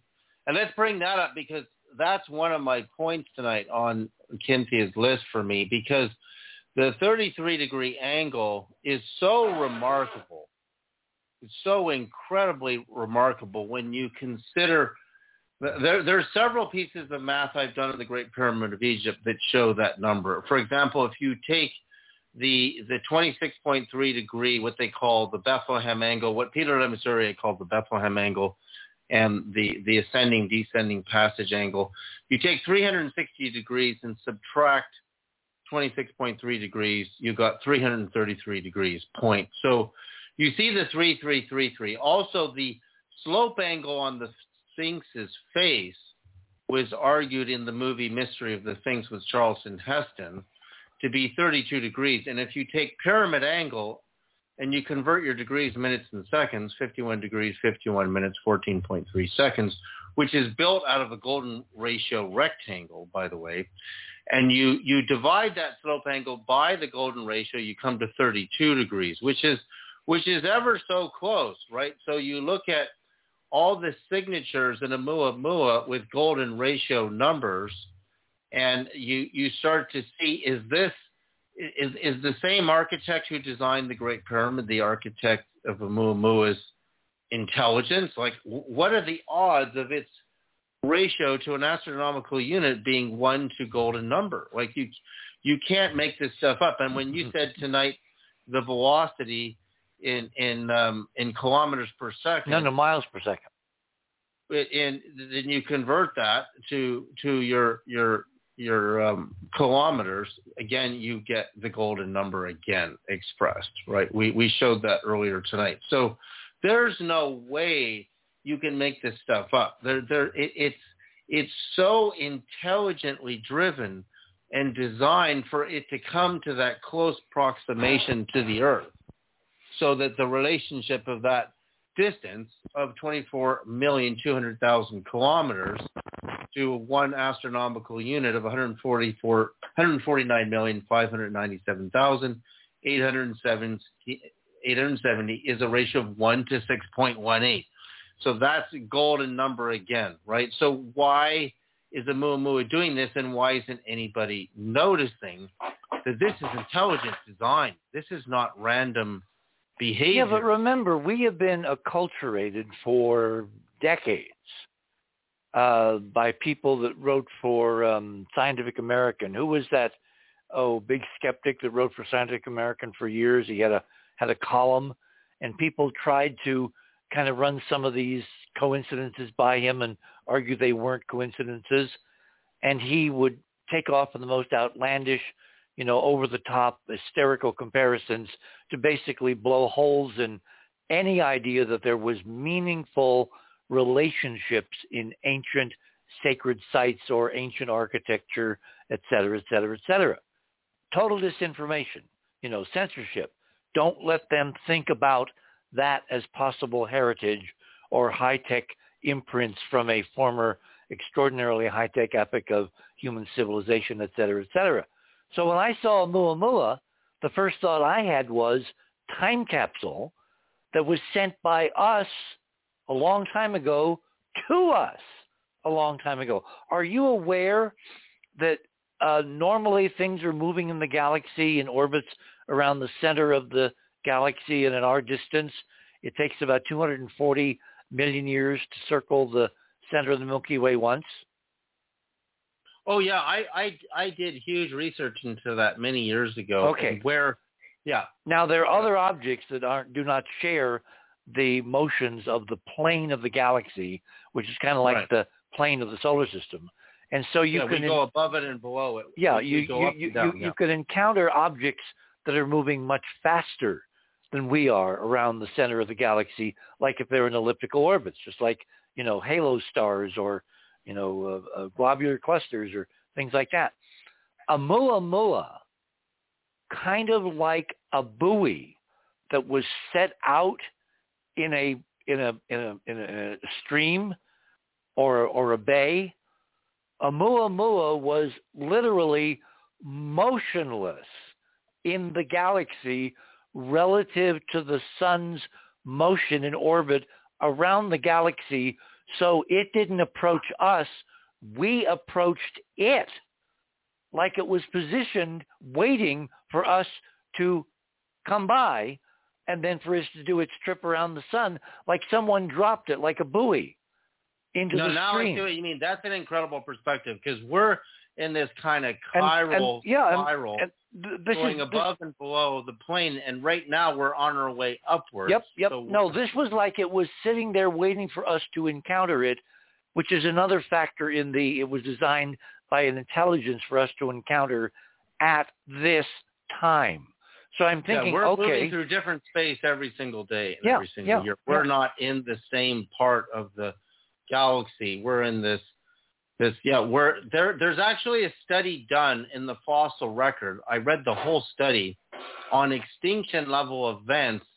As we get higher above galactic plane, we get exposed to more radiation from galactic center because you don't have all the galactic dust, protecting you. It's kind of like coming out of the sunglasses on the plane. And when we get to peak, what they've seen in the fossil record is very little survives here, but life survives. And then when we get back down into the there dust, are cycles of extinction. Right. And hang on, what you're citing is the mainstream model, because remember, that's all they've got to work with. So they're looking at things like supernova radiation, Cherenkov radiation, somehow coming out of the protective magnetic field of the spiral arm we're in, that kind of thing. I'm looking at a straight hyperdimensional physics where motion, rotation, and precession and perturbations above and below a rotational plane modulate the very life force of organisms on a planet in a star system, so you get automatic hyperdimensional modulation of extinction and the appearance of new species, like clockwork, like some kind of huge galactic mechanism. New species that can survive in the higher energy environment. Like when you look at, if you go to my item number 2, which shows a FLIR camera, forward-looking infrared camera looking at a jet exhaust, you can see what they expected to see on Oumuamua. They expected to see a plume, right? And they didn't. Now, what's interesting about how the FLIR camera saw the Navy pilot UFOs in both the East Coast gimbal case and also the West Coast Tic Tac case, you don't see any exhaust at all, just like Oumuamua. They share that in common. And if you look to item number 3 tonight on my page, I went frame by frame through the FLIR footage, and I can see this chiral spiral kind of structure in the UFO, which looks metallic, but this thing doesn't look like anything you think you're going to see at all. And then in 2 video frames out of the sequence of 30 frames per second, the UFO splits in 2. In other words, it appears in 2 places at the same time, and the next frame, it comes right back together again. It does this twice. And in one of my frames, I see nothing but waveforms. In fact, it looks like if I could blow item number 3 up really big, which I did in my computer screen. Well, click on it. Click on it. It's very large on the screen. Okay, so when you click on that, you go to the top row, 3rd image, and look inside of that image. Those are nothing but waveforms that showed up in a single frame of video, and the UFO is gone. It's not there anymore. And this is going frame by frame. And this, I downloaded this from the U.S. government site when, for a window, they allowed the public access to this footage. Look really closely there. It's like looking in an editing bay at the chirps. I'm just looking at waveforms. That's all I'm looking at. And you go, that was one frame and now go to the bottom row and click on the image and blow it up. You'll see the crosshairs were locked on solid. So this camera was not chasing this thing. It was locked on solid, and you'll see one of the UFOs is in the lower crosshairs, and I can actually see windows. I can see portals, in that metallic structure. But the same UFO, it reminds me of the double slit experiment with photons and electrons, where if you put 2 slices in a piece of paper or cardboard, the same electron goes through both slits at the same time. And it appears that the UFO does the same thing. David, this is arguing that we're looking at a higher dimensional projection, not a light hologram, but a literal projection from a higher dimension into our 3D dimension. And if you take video or data at a high enough rate, you can capture the fact that, going back to the movie Forbidden Planet, which again, Robert, is one of my favorites, it's being renewed microsecond to microsecond, and the framing is showing us the renewal process. Right. So those frames are 30 frames a second. Now note that the detail in Jimmy Blanchett's camera of the UFOs appearing in front of his antenna are better than this, actually, as far as seeing structure. But I had the opportunity to take this footage in the editing bay, and in one frame, all you see is waveforms, and the next frame, the UFO's there again. You're talking one frame out of 30, right? One frame out of 30.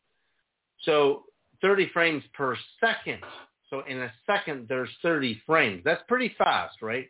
So when you're looking at the top right image, that's all waveforms. What does that tell you? Because we know that an electron traveling in a waveform can go through 2 slits in the cardboard at the same time. So when you come to there's 2 frames at the bottom, center and right. Those 2 frames, if you look, you're going to see 2 UFOs, but there's not 2 UFOs. It's the same UFO because it only does this in one frame. It's there twice, the same UFO. Now that means reality that we perceive is not what it seems at all. It is not what it seems. It is something more bizarre than we can possibly imagine, because our brains are producing, when we're in the beta part of the brain, we might be 30-something waves a second, right? You know why our brain likes 24 frames a second, which is film? Because when we're relaxed and we're awake, our brain is in sync with motion picture at 24 frames a second. But when you go to video at 29.97 frames per second, it irritates the brain just a little bit. The brain doesn't like to be sitting in a chair watching 30 frames a second. It likes 24. And you can feel it on your brain. If you're looking at video, it's a little more irritating to the brain than film, because film is a tad slower. So we're only, in a way, the peaks of each brainwave is like a camera. The peak is the amplitude, which means most of the data you're getting is happening on the peaks of your brainwaves. So in between those brainwaves, there's missing data. And the camera kind of plays a similar role, because the next question is where you get phase, which is where the peaks align. are on a camera may sometimes line up different when where the peaks on the brain are. So again, looking at frame by frame by frame, if you run your fingers across your eyes right now really close, you're going to see a strobe trail. And that little strobe trail is telling you how slow your brain is processing image data. It's really slow. That's why you see those little staggered images behind your fingers when you run your hand right to left across your face. And I've done that in sunlight, and I've done that indoors where the lights are pulsing at 60 beats a second, because that's our electricity pulse rate in North America. But what I'm saying about this photography of the Navy pilot testimony is there's more data here that I did in the frame-by-frame analysis than we ever saw in the New York Times or anybody's analysis of this footage. There's nobody who's analyzed this footage. Well, wait. Do you think the DoD just didn't do what you've done and know exactly what we're talking about? No, I don't think they did it at all. I don't think Elizondo did it. No, I don't think they're seeing the structure. I mean, God, they have higher resolution than we do. So if they did what I did, and what I'm looking at right now, I mean, I have a huge TV monitor. So when you go now to my item number 4, gimbal, which is what Lieutenant Ryan Graves said optically he saw a cube in a sphere. So when you look at item number 4, big, and it initially looks like a saucer. But when you take all of the flaring out of it in Photoshop, it's a square, flat, with 4 notable nodes on the 4 corners. Mm-hmm. But again, this is FLIR. This is forward-looking infrared, and it's not seeing a lot of data. There's it was Major Bob White who flew the X-15, going Mach 4, 5, and 6, by the way, in the X-15, which is just under 780 miles an hour, the speed of sound. So Mach 1 is the speed of sound. Mach 5, Mach 6, Mach 4, 5, and 6, the X-15 was going. So the X-15 was actually going faster than the reported. When the New York Times reported the velocity of the UAPs, they said Mach 5. Well, these things are so far past Mach 5 because they were reported on radar dropping from above 80,000 feet to sea level in 0.78 seconds, and that's over 66,000 miles an hour. See, 80,000 feet in 1 second is 15.15 miles per second. So do the math. But it did it in 0.78 seconds. You got to add another 22% to that equation. So what I'm saying, I'll tell you what, we're at the top of the hour. We will have one more hour to go through all this. We're going to go through the remarkable video that Jimmy captured this afternoon at the antenna. We're going to talk to Keith about what he saw this evening, because he's in remote control of the antenna system this evening. We're bringing Andrew on, who has a video that Cynthia's now looked at, and she says we've got to see it, so we will do that. And David and I are going to talk about why, as part of our transmission tonight, we sent a detailed sequence on the Washington Monument, and we'll tell you what it is that I want them out there, whoever they are, that I want them to do. Here on the other side of midnight, my name is Richard C. Hoagland. Do not touch that dial. We shall return.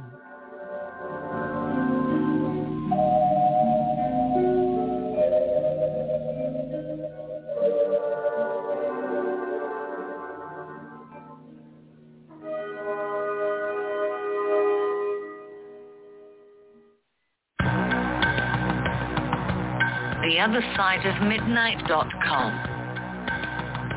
Talk radio with pictures on demand. Liberate your hyperdimensional time scale and non-linearly access over 400 hours of conversation at the cutting edge of science and thought.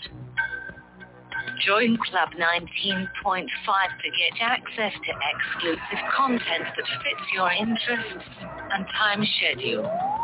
Filter episodes by guest or subject. Membership costs $9.95 a month, 33 cents a day.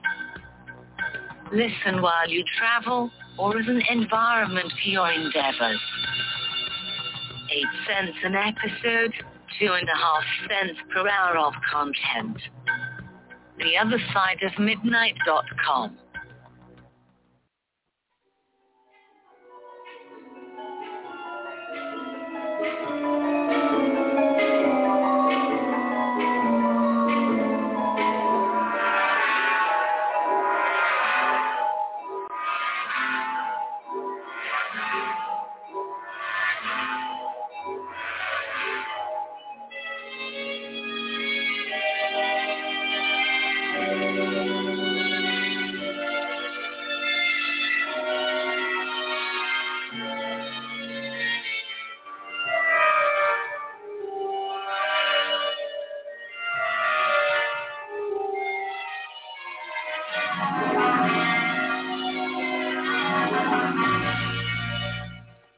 And welcome back, everyone, on this Saturday night, now Sunday morning here in the Land of Enchantment.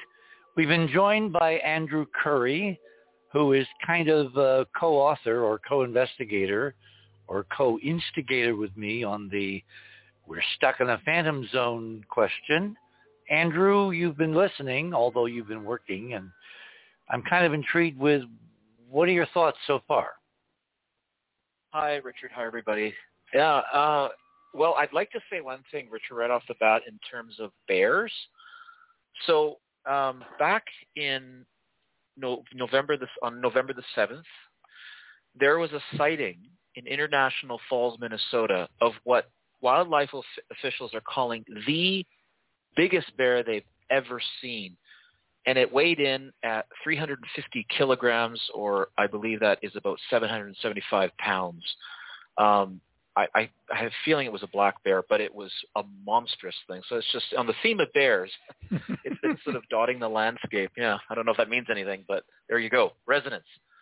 So, Richard, when I first heard, I believe, the pulsing of the message that was received from Oumuamua, right? I was immediately I was, how do I put this?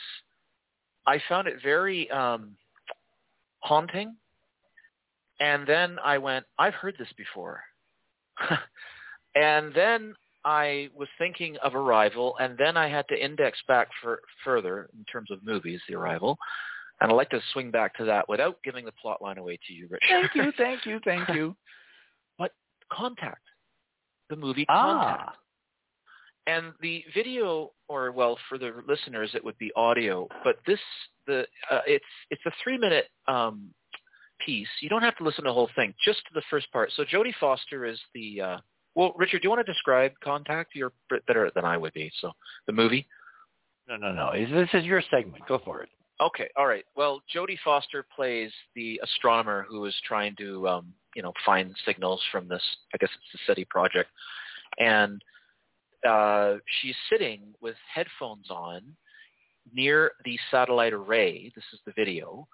And suddenly she gets the signal. And it's, well, I mean, if you play like about a minute of it, you'll see what I'm talking about if you want to do that now or later or whatever. But I don't know if that has any meaning, if there's a correspondence here at all. I mean, that was a movie.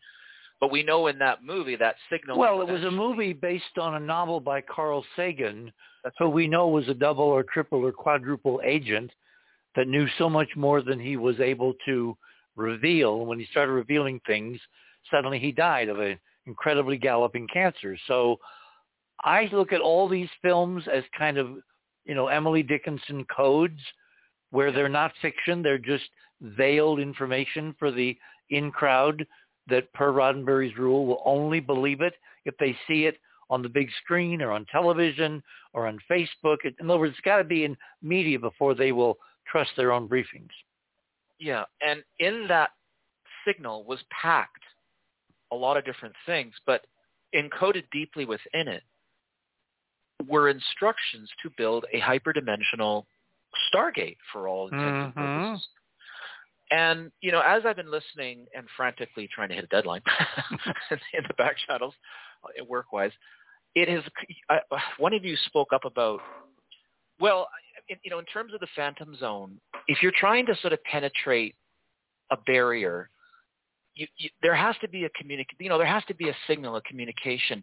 And I almost get the sense that through all of this, are we being instructed in how to speak a new language or potentially an old language, and that we just haven't been able to either slow it down enough or decipher it well enough to figure it out? Look, as you guys were talking for the last 2 hours, I'm frantically drawing. And here's where I wanted to come back to the arrival without giving too much away. But it was pictograms that were the key. It was drawings. It was art that was the key to translation in that particular film, that was one of the keys to unlock what needed to be done to avert, the dramatic conclusion type thing. So I'm wondering through all of this, Richard, if it's not just a hey, who's out there, but literally to try to teach us a language that's either, well, maybe like you say, we're teaching ourselves.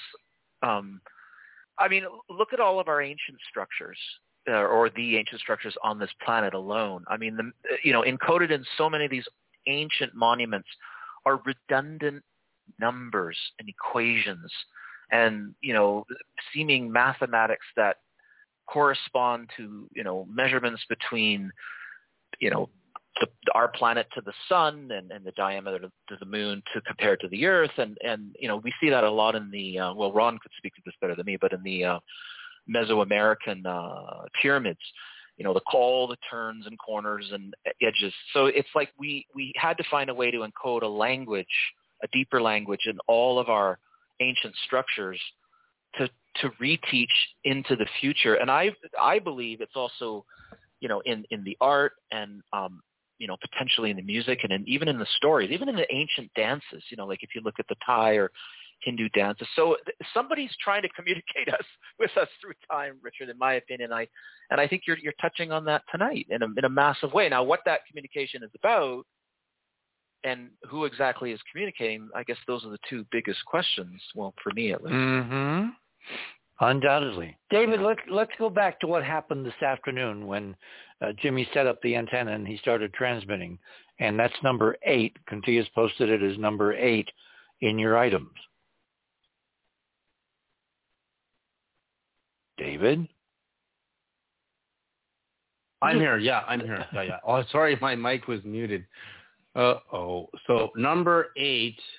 Yeah, that in this video, look, again, I want to get the original from Jimmy. When he zooms in on the UFO, it's actually moving by the view of his antenna, and he's transmitting, I believe, to Oumuamua.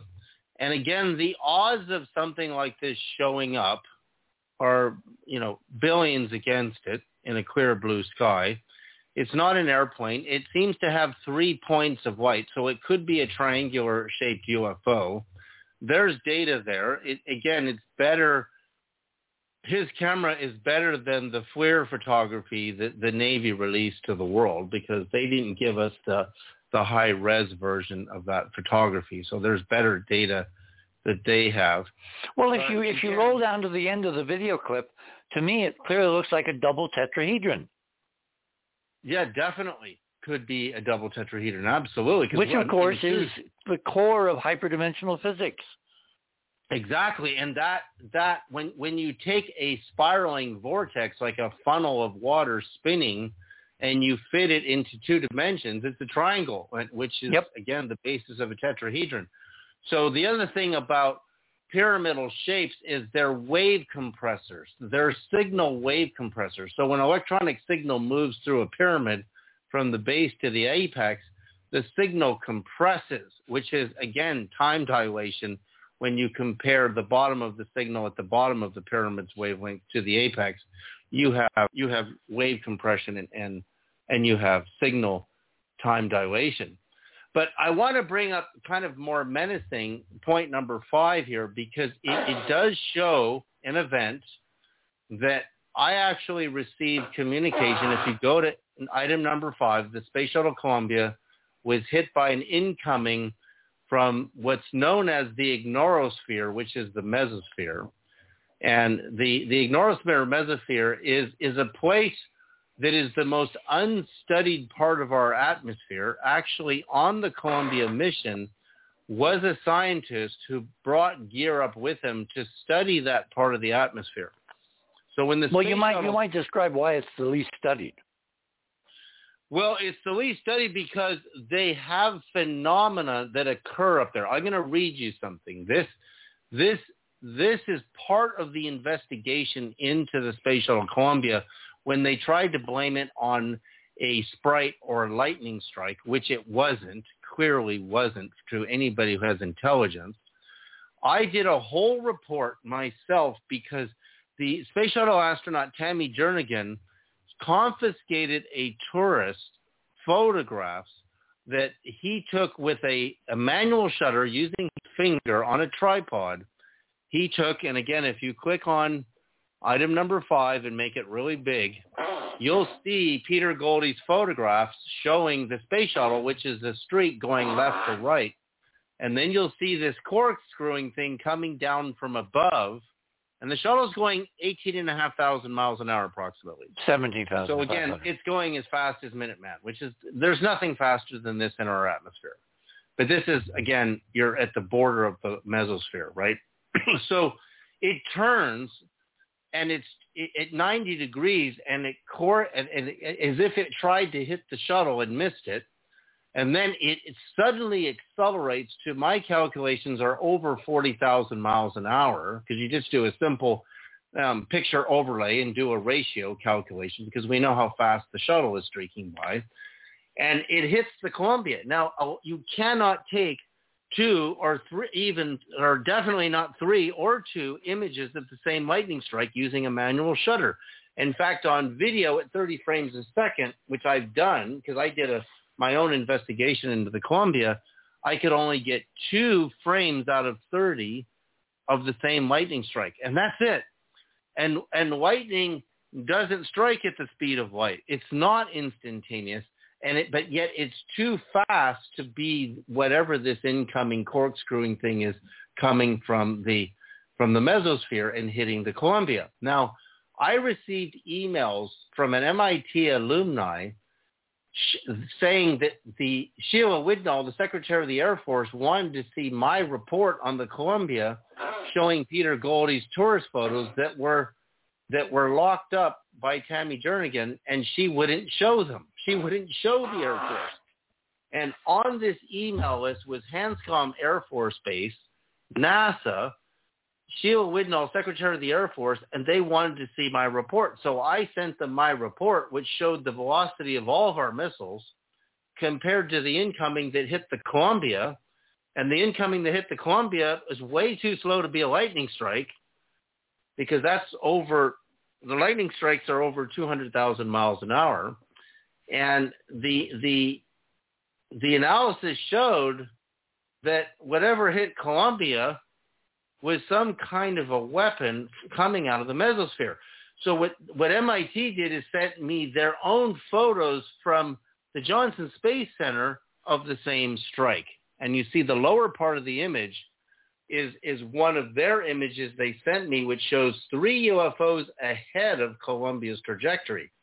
Now, I happen to have interviewed a personal eyewitness whom, with binoculars, his name is George Mosman, actually saw after the Columbia was hit, he saw 2 UFOs through his Zeiss binoculars, one being the purple color, and you see my 3 arrows going to the 3 UFOs. One of those is purple. And he said they were lenticular, lens-shaped saucers that were ahead of the Columbia, and he was looking at them through his Zeiss binoculars in his lawyer's office in Texas when the shuttle was coming down. Now, this particular document I'm going to read says, 10 years ago, Walter Lyons, a consultant for FMA research in Fort Collins, Colorado, conducted a study of sprite danger for NASA, sprite being mega lightning. We concluded there is about a 1 in 100 chance that a shuttle could fly through a sprite. What impact, we don't know for certain. It didn't appear at this time that the energy... Hang on. You lost me, and you lost a lot of other people. What is a sprite? A sprite is a lightning strike, supposedly, that comes from the upper atmosphere region. Now, the problem with sprites and all lightning is they have tentacles, tons of tentacles, like tree branches. You'll notice the incoming... No, wait. You're still, David, simple. Thunderstorms are like 3,000 thunderstorms all over the earth simultaneously. Right. Thunderstorms occur like 50, 60,000 feet tops. They're way higher. When there are discharges, they go sideways, down, and up. And the sprite phenomenon is electrostatic acceleration of something up into space that looks, it can be different colors. Red is one of the predominant colors. It's been photographed now from the space station sideways, so you can see in projection on the limb. But there's incredible high energy voltage going from thunderstorms at very high altitudes, further higher into space, into this region called the mesosphere. Go ahead. Okay, so what Walter Lyons says in this study on the Columbia is there are things up there that we probably don't know about. Lyons said every time we look in that part of the atmosphere, we find something totally new. Lack of research funding, but the field is dominated by a small club of electrophysicists. He determined that it was not a sprite that hit the Columbia.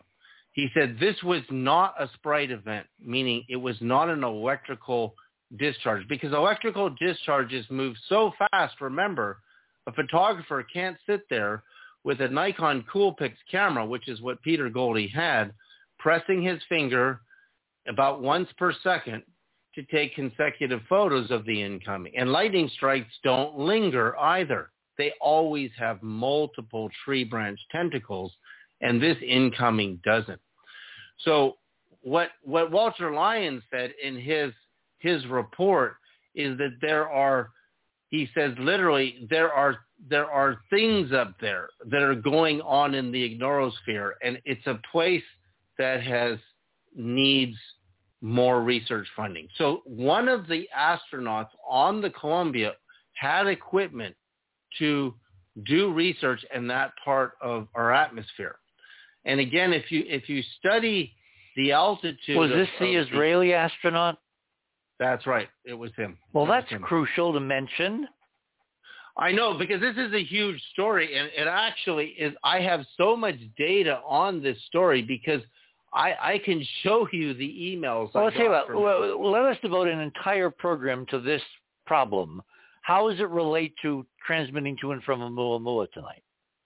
It relates to what we're talking about in the UAPs because our psychic channeler tonight, who was talking about ETs, talked about a possible threat. You mean there may be good guys, bad guys, indifferent guys, and there may be a war going on, and we're kind of in the middle. Exactly. That's why I brought this up. And also, if you look at the full data in this case, and again, we should do a whole show on this because I have it right down, dotting every single point in this case and every single argument. The American public was totally whitewashed. You cannot take 5 pictures Peter Goldie took of the same lightning strike and get it in motion, accelerating as if the thing was going that slow.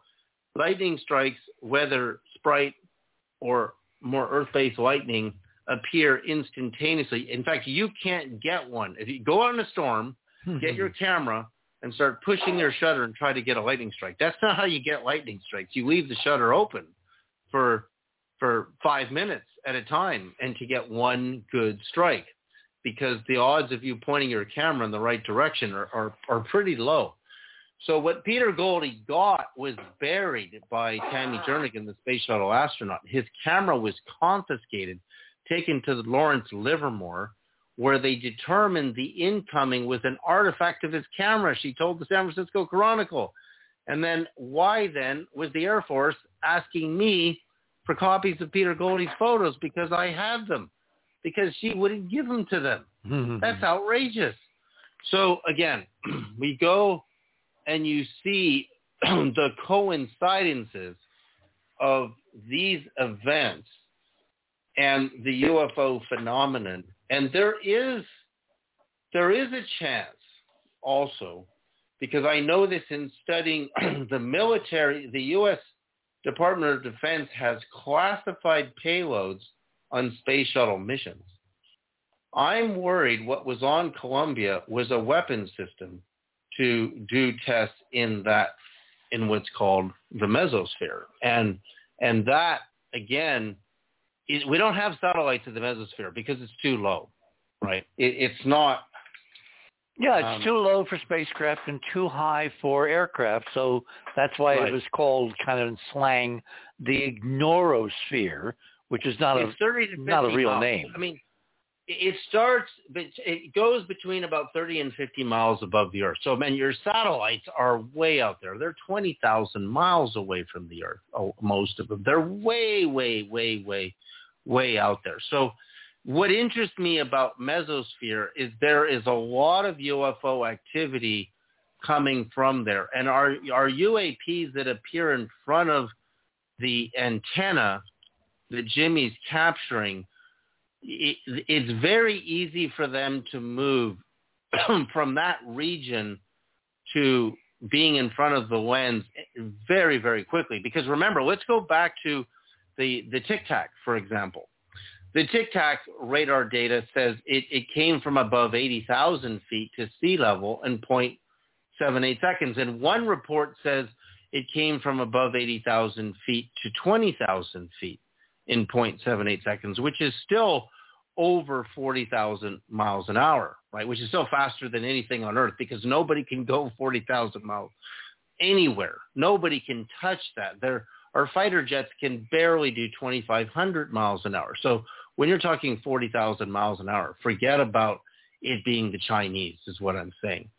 So again, we know that their radar can see easily 200 miles. So when they're saying they came from above 80,000 feet to 20,000 feet in 0.78 seconds, we don't know how high above 80,000 feet they're talking about.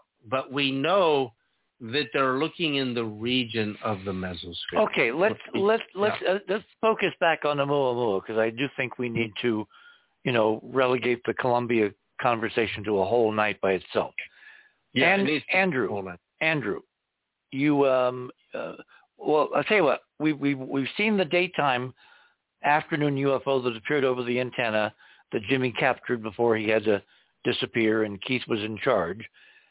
So we had daytime and nighttime confirmation of what happening. Now Keith was riding the antenna tonight by remote control, and sometime before airtime I'm getting ready and he calls me up and he's all excited. He says, "You won't believe what I saw." So Keith, you have the world to talk to now. What did you see over the antenna tonight? I had been watching the antenna, and normally you see the stars and you see a black sky.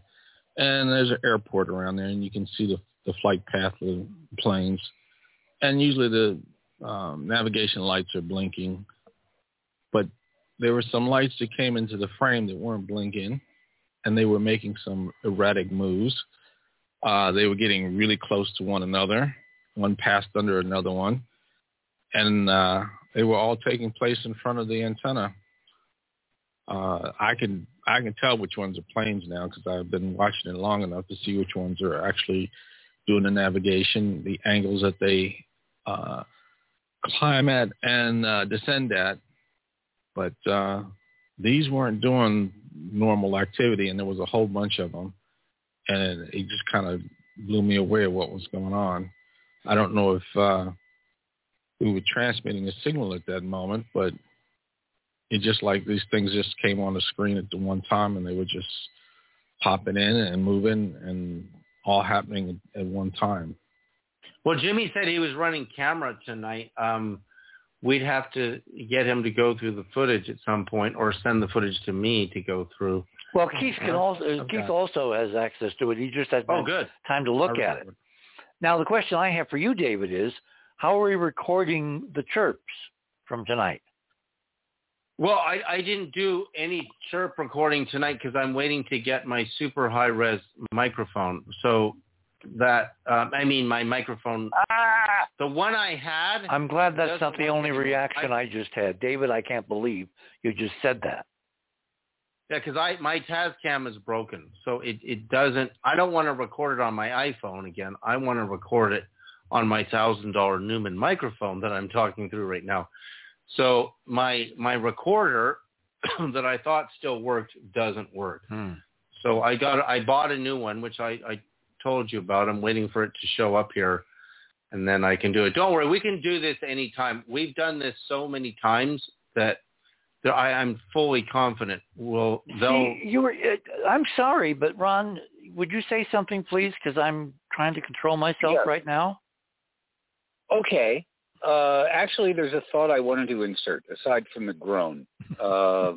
Yeah, you've got to be on top of this, David, because if you're going to do it, because if someone thinks they've got your attention, then page Tuesday is not necessarily going to be the same as page Wednesday. I can go. Last time I went after. Can you turn the damn radio on right now on the air?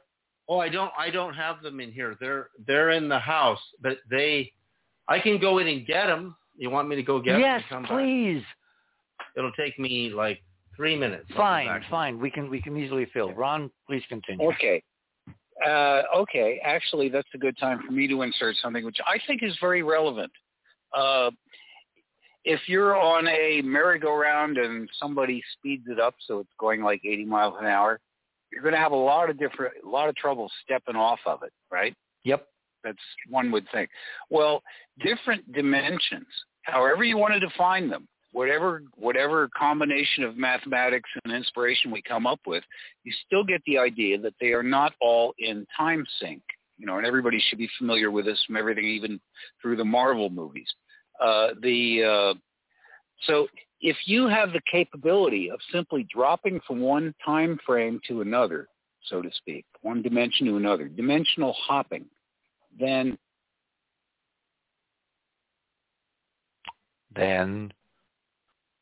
what a great time for Ron's communication to cut out. Yeah, Ron's phone went out. Hey, boys and girls, this is where you get into live radio. And actually, we're at the bottom of the hour, so we're going to take a break. My guests this morning are David Sereda and Robert Morningstar and Ron Gerbron, and Andrew Curry's with us, and Keith is about to describe in more detail what he saw, and everything is recorded, except I'm not quite sure now about chirps. I'm almost speechless, and I am rarely speechless. You're on the other side of midnight. My name is Richard C. Hoagland. We shall return.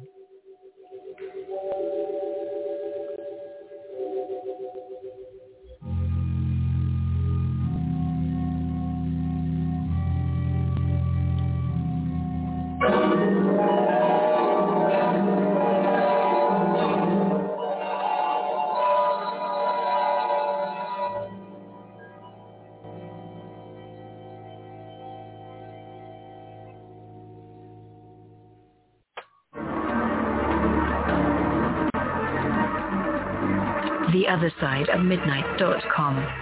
Talk radio with pictures on demand. Liberate your hyperdimensional time scale and non-linearly access over 400 hours of conversation at the cutting edge of science and thought. Join Club 19.5 to get access to exclusive content that fits your interests and time schedule. Filter episodes by guest or subject. Membership costs $9.95 a month, 33 cents a day. Talk radio with pictures on demand. theothersideofmidnight.com.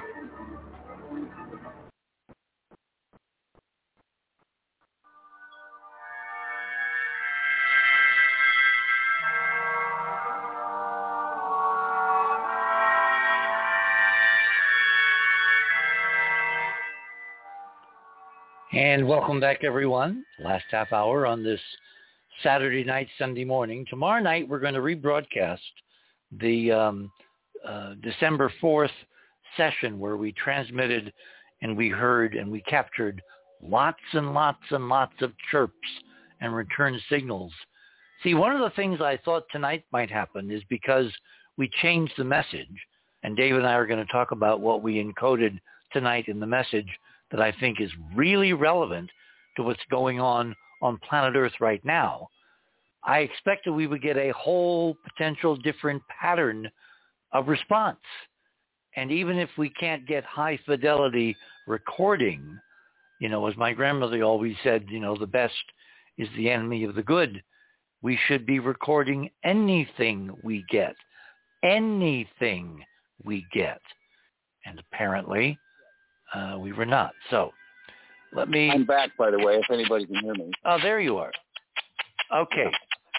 Can you hear me? See, they're chattering away like monkeys. I knew this would happen. They're chattering like monkeys. This is more aggressive than last time. Because we sent a much more complete message. So let's all shut up and just let this thing record for about a minute, okay?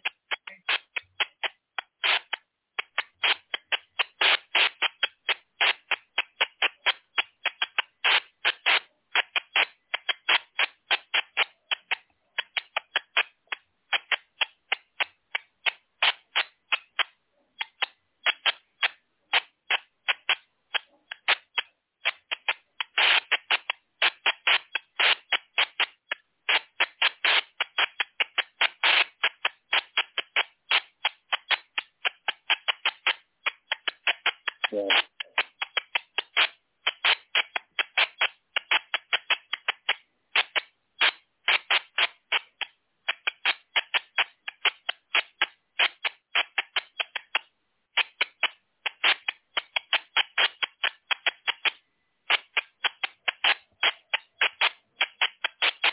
Okay. Well, as they used to say, science is nothing if it's not prediction. And the very fact that it sounds like Morse code. Well, see, that's exactly what Marconi and Tesla said. They thought it was Morse code, but when they did the Morse code, it didn't add up to anything. So, and Jimmy and I have already tested it. It's not Morse code.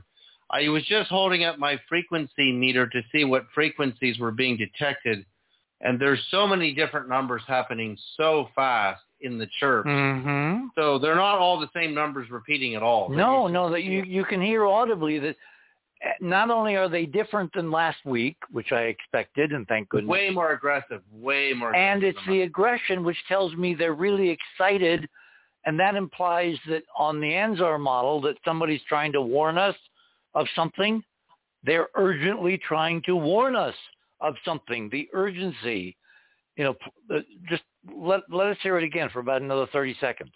Well, wait, before I turn that radio on again, my other radio is tuned to 432, and when I was outside, I was getting stuff at 432 as well, but that's not happening as often. So, because Jimmy has transmitted both at 432 and 144.1. So the chirping radio, it's really aggressive, is 144.1. I'm going to turn it on again. Oh, yeah, it's...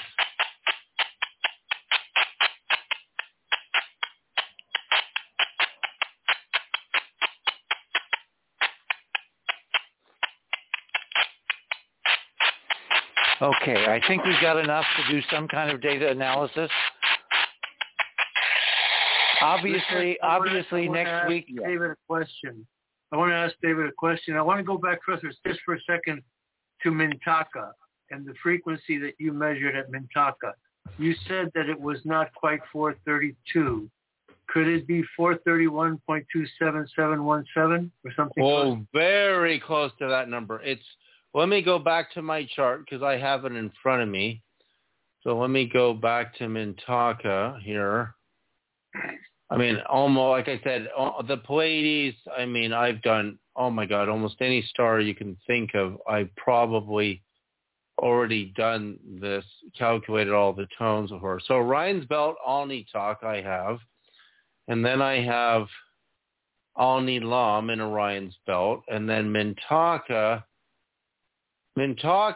tone, when I get to the audible octaves, and these are golden ratio octaves, I'm just smidgen away from 431. Now, again, no other star will produce that number. I'll miss it by at least 20 or 30 beats. So, because I've looked at, again, thousands of numbers among all the stars that are known in our local region here.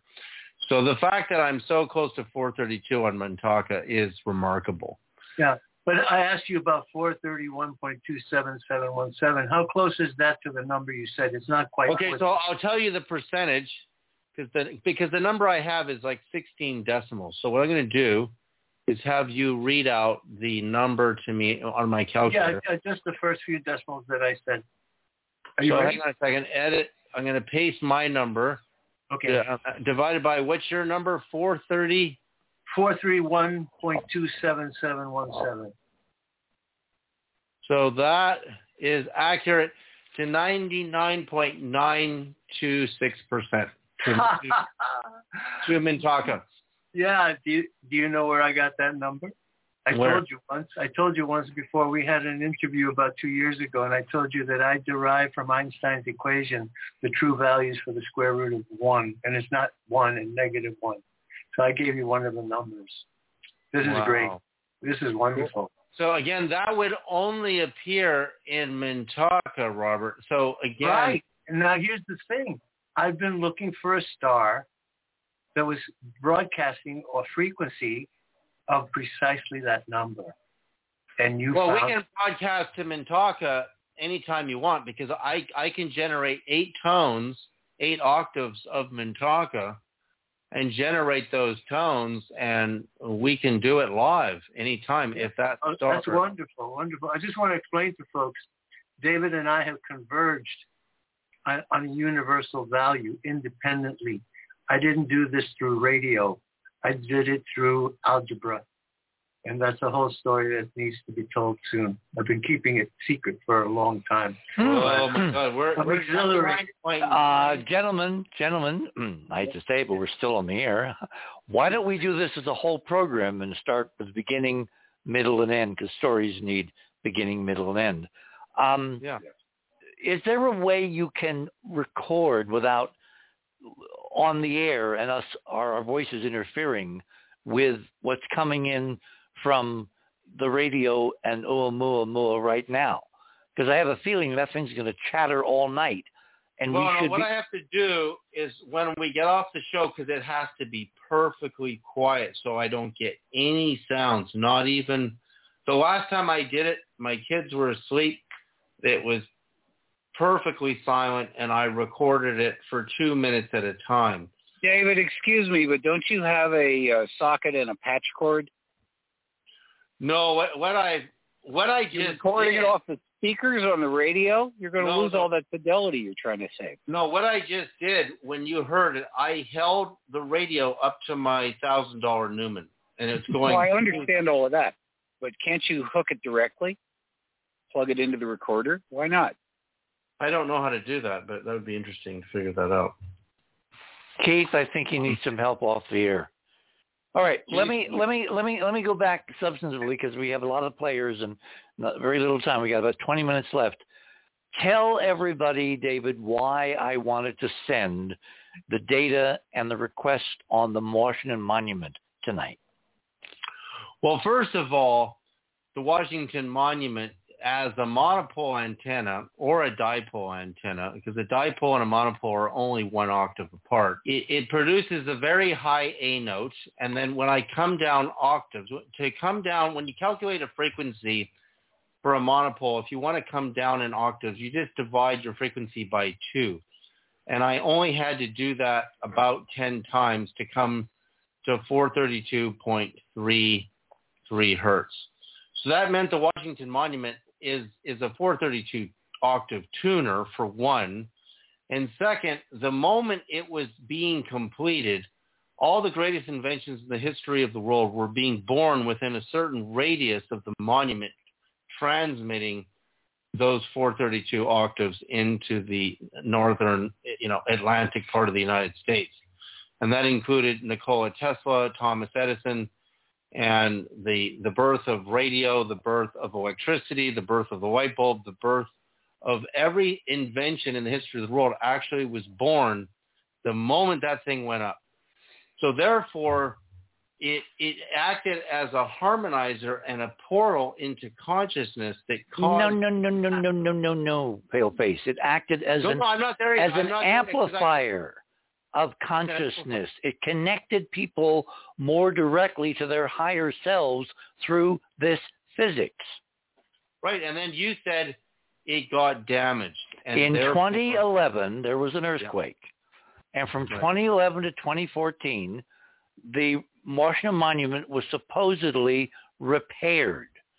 My theory of the case is that window was used to basically install equipment that basically produces a counter wave, destructive interference, it's called in physics, that basically killed, it squelched the consciousness enhancing properties on the nation, on the United States of America and Canada and Mexico, because we're all on the same craton, the North American craton, that basically killed it, and our societies have been going to hell in a handbasket ever since.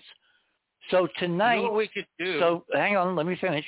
So tonight, what I asked David to do was to send our friends out there, because I think there are friends. I think there's enough data that there are friends. I asked them to undo whatever was done to the monument so it functions again as it was designed to function, and then we'll see in the global events of the next few days and weeks and months if there is a significant change in consciousness, if in fact it's restored to its original hyperdimensional function. Now, I know there's a whole bunch of suppositions in all of that, but again, science is nothing if it's not prediction. You can simply look at the mainstream and see if there are reflections in daily events, in geopolitical events, in political events, in medical events, in everything that everybody is tracking.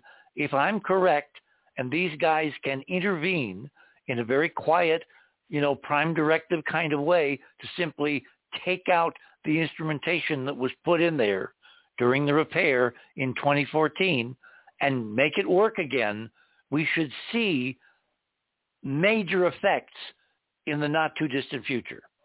Positive effects. Because that's why Washington had the vision on the battlefield with the angel. There's a whole story of his vision on the battlefield. I mean, that's an incredible story in itself that led to the birth of the monument as a monopole transmitter and activator to consciousness that made America the leading country in the world. Nikola Tesla came to America, and then he created all of his inventions. It didn't happen in Yugoslavia. He didn't have all these inventions in Yugoslavia and brought them to America. When he came here, it just, everything happened. Everything happened when that monument was going up. And I have a chart, a graph. It's on my website at davidsereda.co, Washington, and you can see the graph of every invention that changed the entire world, including the transistor at Bell Labs. Bell Labs it's all right there within the radius of the monument that everything happened. It didn't happen anywhere else on the planet first. It happened there first, and then the patents were distributed across the globe, and then other people started having ripple effect, after effect, epiphanies to these massive new breakthroughs that occurred as the monument was being erected in the years following it. But I think you're right, Richard. It was damaged. And one of the ways you can tell is if you stand one wavelength from the monument, which is a smidgen under 2,222 feet, because if you take the height of the monument, which is 555 feet, 5.125 inches, then the wavelength of a monopole is 4 times the height. So that's almost exactly 2,222 feet. It's just a smidgen under that. So that's where if you stand there and take your measurements, you may see chaos. You may see that exactly what Richard is saying has happened. Somebody has hijacked the monument, and that would cause a massive decline in consciousness. for the and birth. if someone can repair it by remote control by simply taking out the instrumentation that was installed, I believe, to produce a counterwave, it will go back to its original function, and we should see that visibly in events all over the North American continent in the next few days and weeks and maybe months. It may take some time to catch up, because remember, we're looking at time lags between dimensions. Oh yeah, and we should be able to see the chaos from all they have to do is actually plug in a transmitter and attach it to the side of the monument, because it's a steel frame building which is connected to earth ground, which is what's powering it. The Schumann resonance is powering it through the earth ground. But the point is, all you have to do is put the wrong frequency and attach it to the steel frame, and you can warp its frequency. You can just mess it right up. And all that takes is for somebody who's really smart to go in there and attach a device to it that would offset its vibration. Well, they had 2 years to figure out, if they didn't know what they were doing, what they needed to do. Okay, now turn on the receiver again. Okay, let's turn on. I want to hear the chirps. 432 is on. It's not doing anything. Let's see. See, someone is trying to send us an urgent set of messages. So after we get off the air, you need to record these all night. Get a really long string, because I don't think they're redundant. Stop for quite a while. I mean, I find these chirps can last 20 minutes and then stop. Sometimes they'll repeat themselves again, just like Jimmy has repeated the transmission to Oumuamua several times with space. Yeah, that's what you want to do. You want redundancy. So yeah, and that's what they're probably doing. They're probably sending back redundancy. But I just hear an urgency. It's like we sent the right request. Because if you're standing off planet and you're looking at what's going on, and we're going to hell in a handbasket, and you know what's wrong, but for some reason you can't tell us what's wrong, we have to be the ones to figure out what's wrong, and then they can quietly intervene to do one little change to stop that circuitry from functioning so the monument performs what it's supposed to do, and things will change. That's the model.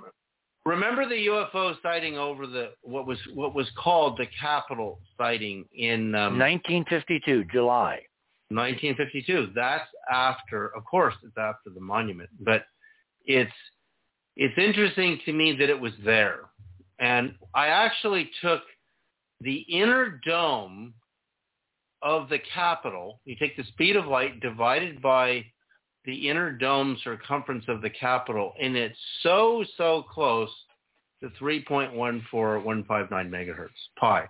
Mm-hmm. And it's amazing that whoever designed it, I doubt they cognitively knew that, but they were being guided to make the Capitol in a harmonic of pi in megahertz. I mean, that's the wavelength. Yeah, but you're discounting the idea that this sacred secret knowledge has been secret, because if it was public, it would be destroyed. So the only way these societies could maintain it for future generations was to keep it as a secret and only apply it when it was appropriate. Right, exactly. And the other thing that blew my mind is when I was looking at the measurement of the Capitol, the rectangular part of the Capitol, I was so close to 432 royal cubits. And it was so close, and I can't get an accurate number on that building. Like, I went online, and nobody's measured it perfectly. And the inner dimension is what matters the most, because the inner resonance is what matters the most. And I'm so close to 432. Is this in a public area? No, this is the main part of the Capitol. So you have the dome of the Capitol, and then you have the complete Capitol complex building, which is a rectangle. Right. So its long side is very close to 432 royal cubits. And the royal cubit that resolves, in Peter Lemasure's book, 20.601 inches times 280 cubits is the finished height of the Great Pyramid to perfection. Yeah, David, we don't have a lot of time, so let me cut to the chase. Can you simply go there and measure it yourself? I can't go there because I'm in Canada. I can't cross the border. So, well, at some point you'll be able to. Yeah, but if you go out there with a Leica laser, like even a Leica laser is going to trigger security. That building is so hypersensitive right now, and I need the inner dimension. I'm so close to it with the data I can get online. I would actually need to call them up. Somebody needs to call them up and say, I want to know exactly. Why don't you just call the Capitol Architect? It can't be secret. It's not classified. The architect, that building was designed ages ago. It's just like the Mills is one of the final architects of the Washington.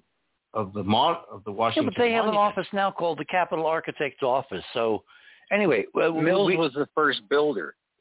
Yeah, we don't have a lot of time, so I want to do this. We got 3 other participants tonight. Ron and I Robert. want to say one thing about the Washington Monument, because I just checked on it. Guess what comprises its foundation? It's an 80-foot square blue gneiss. That's like, granite. Pyramid. A step pyramid is underground, right underneath it. Isn't that special? Okay, I wanted everybody to have a chance in the last 8 minutes of the show to kind of respond to what we've talked about. Bring up something, answer something, ask David a question about something. Andrew? Yeah, David, that chirping you were playing, do you find it really like it really disrupts your body? I found it when I'm listening to it, it's really bothering me. Is that the quality? That's what I said. Like video at 30 frames a second irritates the brain. It's too fast. It likes 24 frames. That's why we like watching movies at 24 frames. This chirping is so fast and there's so much data. It's really intense on the brain. But when you slow it down, it's you can handle its beat, right? You can handle. I find dolphin chirping to be too fast for my thought process. Like dolphins chirp really fast, but I've gotten used to it. It doesn't really bother me anymore. The radio chirping, I can listen to it. I actually fell asleep listening to it the other night. Interesting, because I was finding it's not only bothering my ears and my head, but my sort of upper chest was getting annoyed. It was just very disruptive. Well, it seems like Richard said, if you heard us last week, the chirps were really much calmer. And that's more evidence that it's not always in the same mood, right? Like it's just like a person. You might talk really slow and relaxed. You might sing a song. You might get up in the morning and sing to yourself. But this chirping seems really urgent tonight. It's going like a rabbit. Which is exactly what I would expect if we've hit on something that's critical and somebody wants to basically say, yes, guys, keep going. So we need to record from all through the night after we get off the air. It seems really excited. And there's a lot of personality in it. You can almost sense the personality. It's like, Okay. Not a lot of time. I'm going to be rude. Robert? Yes, I would like to mention something that we discussed this afternoon. I want to give you the shortest synopsis possible of a document that I have in front of me called Assessment of the Situation, the Official Position on Unidentified Flying Object, which was the report to Project Sign. But wrapping it up in a nutshell, after the Roswell crash, one of the ETs survived and was debriefed for 2 years, held as a diplomatic guest while he was being debriefed. And they asked him why they came here. And the story that the alien gave to the telepath who was in communication was that many years before, an Earth scientist had sent out a signal with a very powerful pulse that traveled faster than the speed of light. And when it arrived at their planet, it disrupted the weather, the ecosystem, and their gravitational field. And they wanted to find out where it was coming from. They pinpointed Earth, sent a signal asking them to shut down the signal because it was disrupting their world. But the receiver was not able to interpret the code. And so they had to come here personally, which is why they claim to have come to Earth. And the scientist who sent that signal was Nikola Tesla. And he did it twice. Once was in Colorado when he had that gigantic tower built that so disrupted the region that the populace had him shut down. The other one was the tower in Long Island. So they said that it was in the 1920s. So I believe it was Wardenclyffe. The Wardenclyffe Tower was beaming and doing experiments. So the United States government frowned upon that and designated anyone who worked outside academia or the U.S. government to be outlaw scientists. So they had labeled Nikola Tesla an outlaw scientist for the conduction of his experiments as an independent scientist. But that's all I wanted to... But I think you made a good point. I've had the same theory that Tesla would have signaled ETs first because he created the first radio waves and radio signals that would have left our planet, and some of them were faster than light speed according to Tesla's own data. So he would have been the first one to signal ETs. And well, given we don't have a lot of time, given that he was working with extremely high voltage and high frequencies, he obviously was manipulating the torsion field, which is what you're picking up. You're not picking up radio. You're picking up modulated torsion field manipulation of the speakers in these radios. And Tesla did it inadvertently, and I can see why there could be bounces and resonances, and somebody could be very disturbed if a bunch of primitives suddenly came up with the equivalent of nuclear weapons and had no idea that they'd done it. I want to say one last thing. He was using triphasic current. That's it. Okay. People talk about alternating current, but he had a three-phase. We have 1 minute left. I need to say this. Everything we're doing tonight, everybody, costs money. We need you to donate to the other side of midnight. The donate button is over on the left on the main page, the home page. Whatever you can afford, now is the time. We need equipment. We need experts. We need signal processing. We need computers. We need all kinds of gear to properly decode and lay out for the mainstream to get what we're communicating with, because in terms of the government, their plan with this new office set up under the DOD, their plan is not to let anybody know at all. They will simply submit classified reports to Congress, and we may never hear the real story. So if you want to keep this going, we need a little help. And you're all over the world, and I think you're going to step up to the plate and make this happen, because frankly, it's going to be citizen scientists, not the government, that's going to tell you the truth, and you can play a huge role in making that happen. So tomorrow night, we're going to rebroadcast our December 4th very historic Oumuamua transmissions. Next weekend, next Saturday, which will be, I think, the 18th or the 17th. I don't have it in front of me. We're going to do this all again, and gosh knows what's going to happen in the intervening week. So until then, same time, same bat channel, remember, third star on the left. Until morning. Good night, everyone.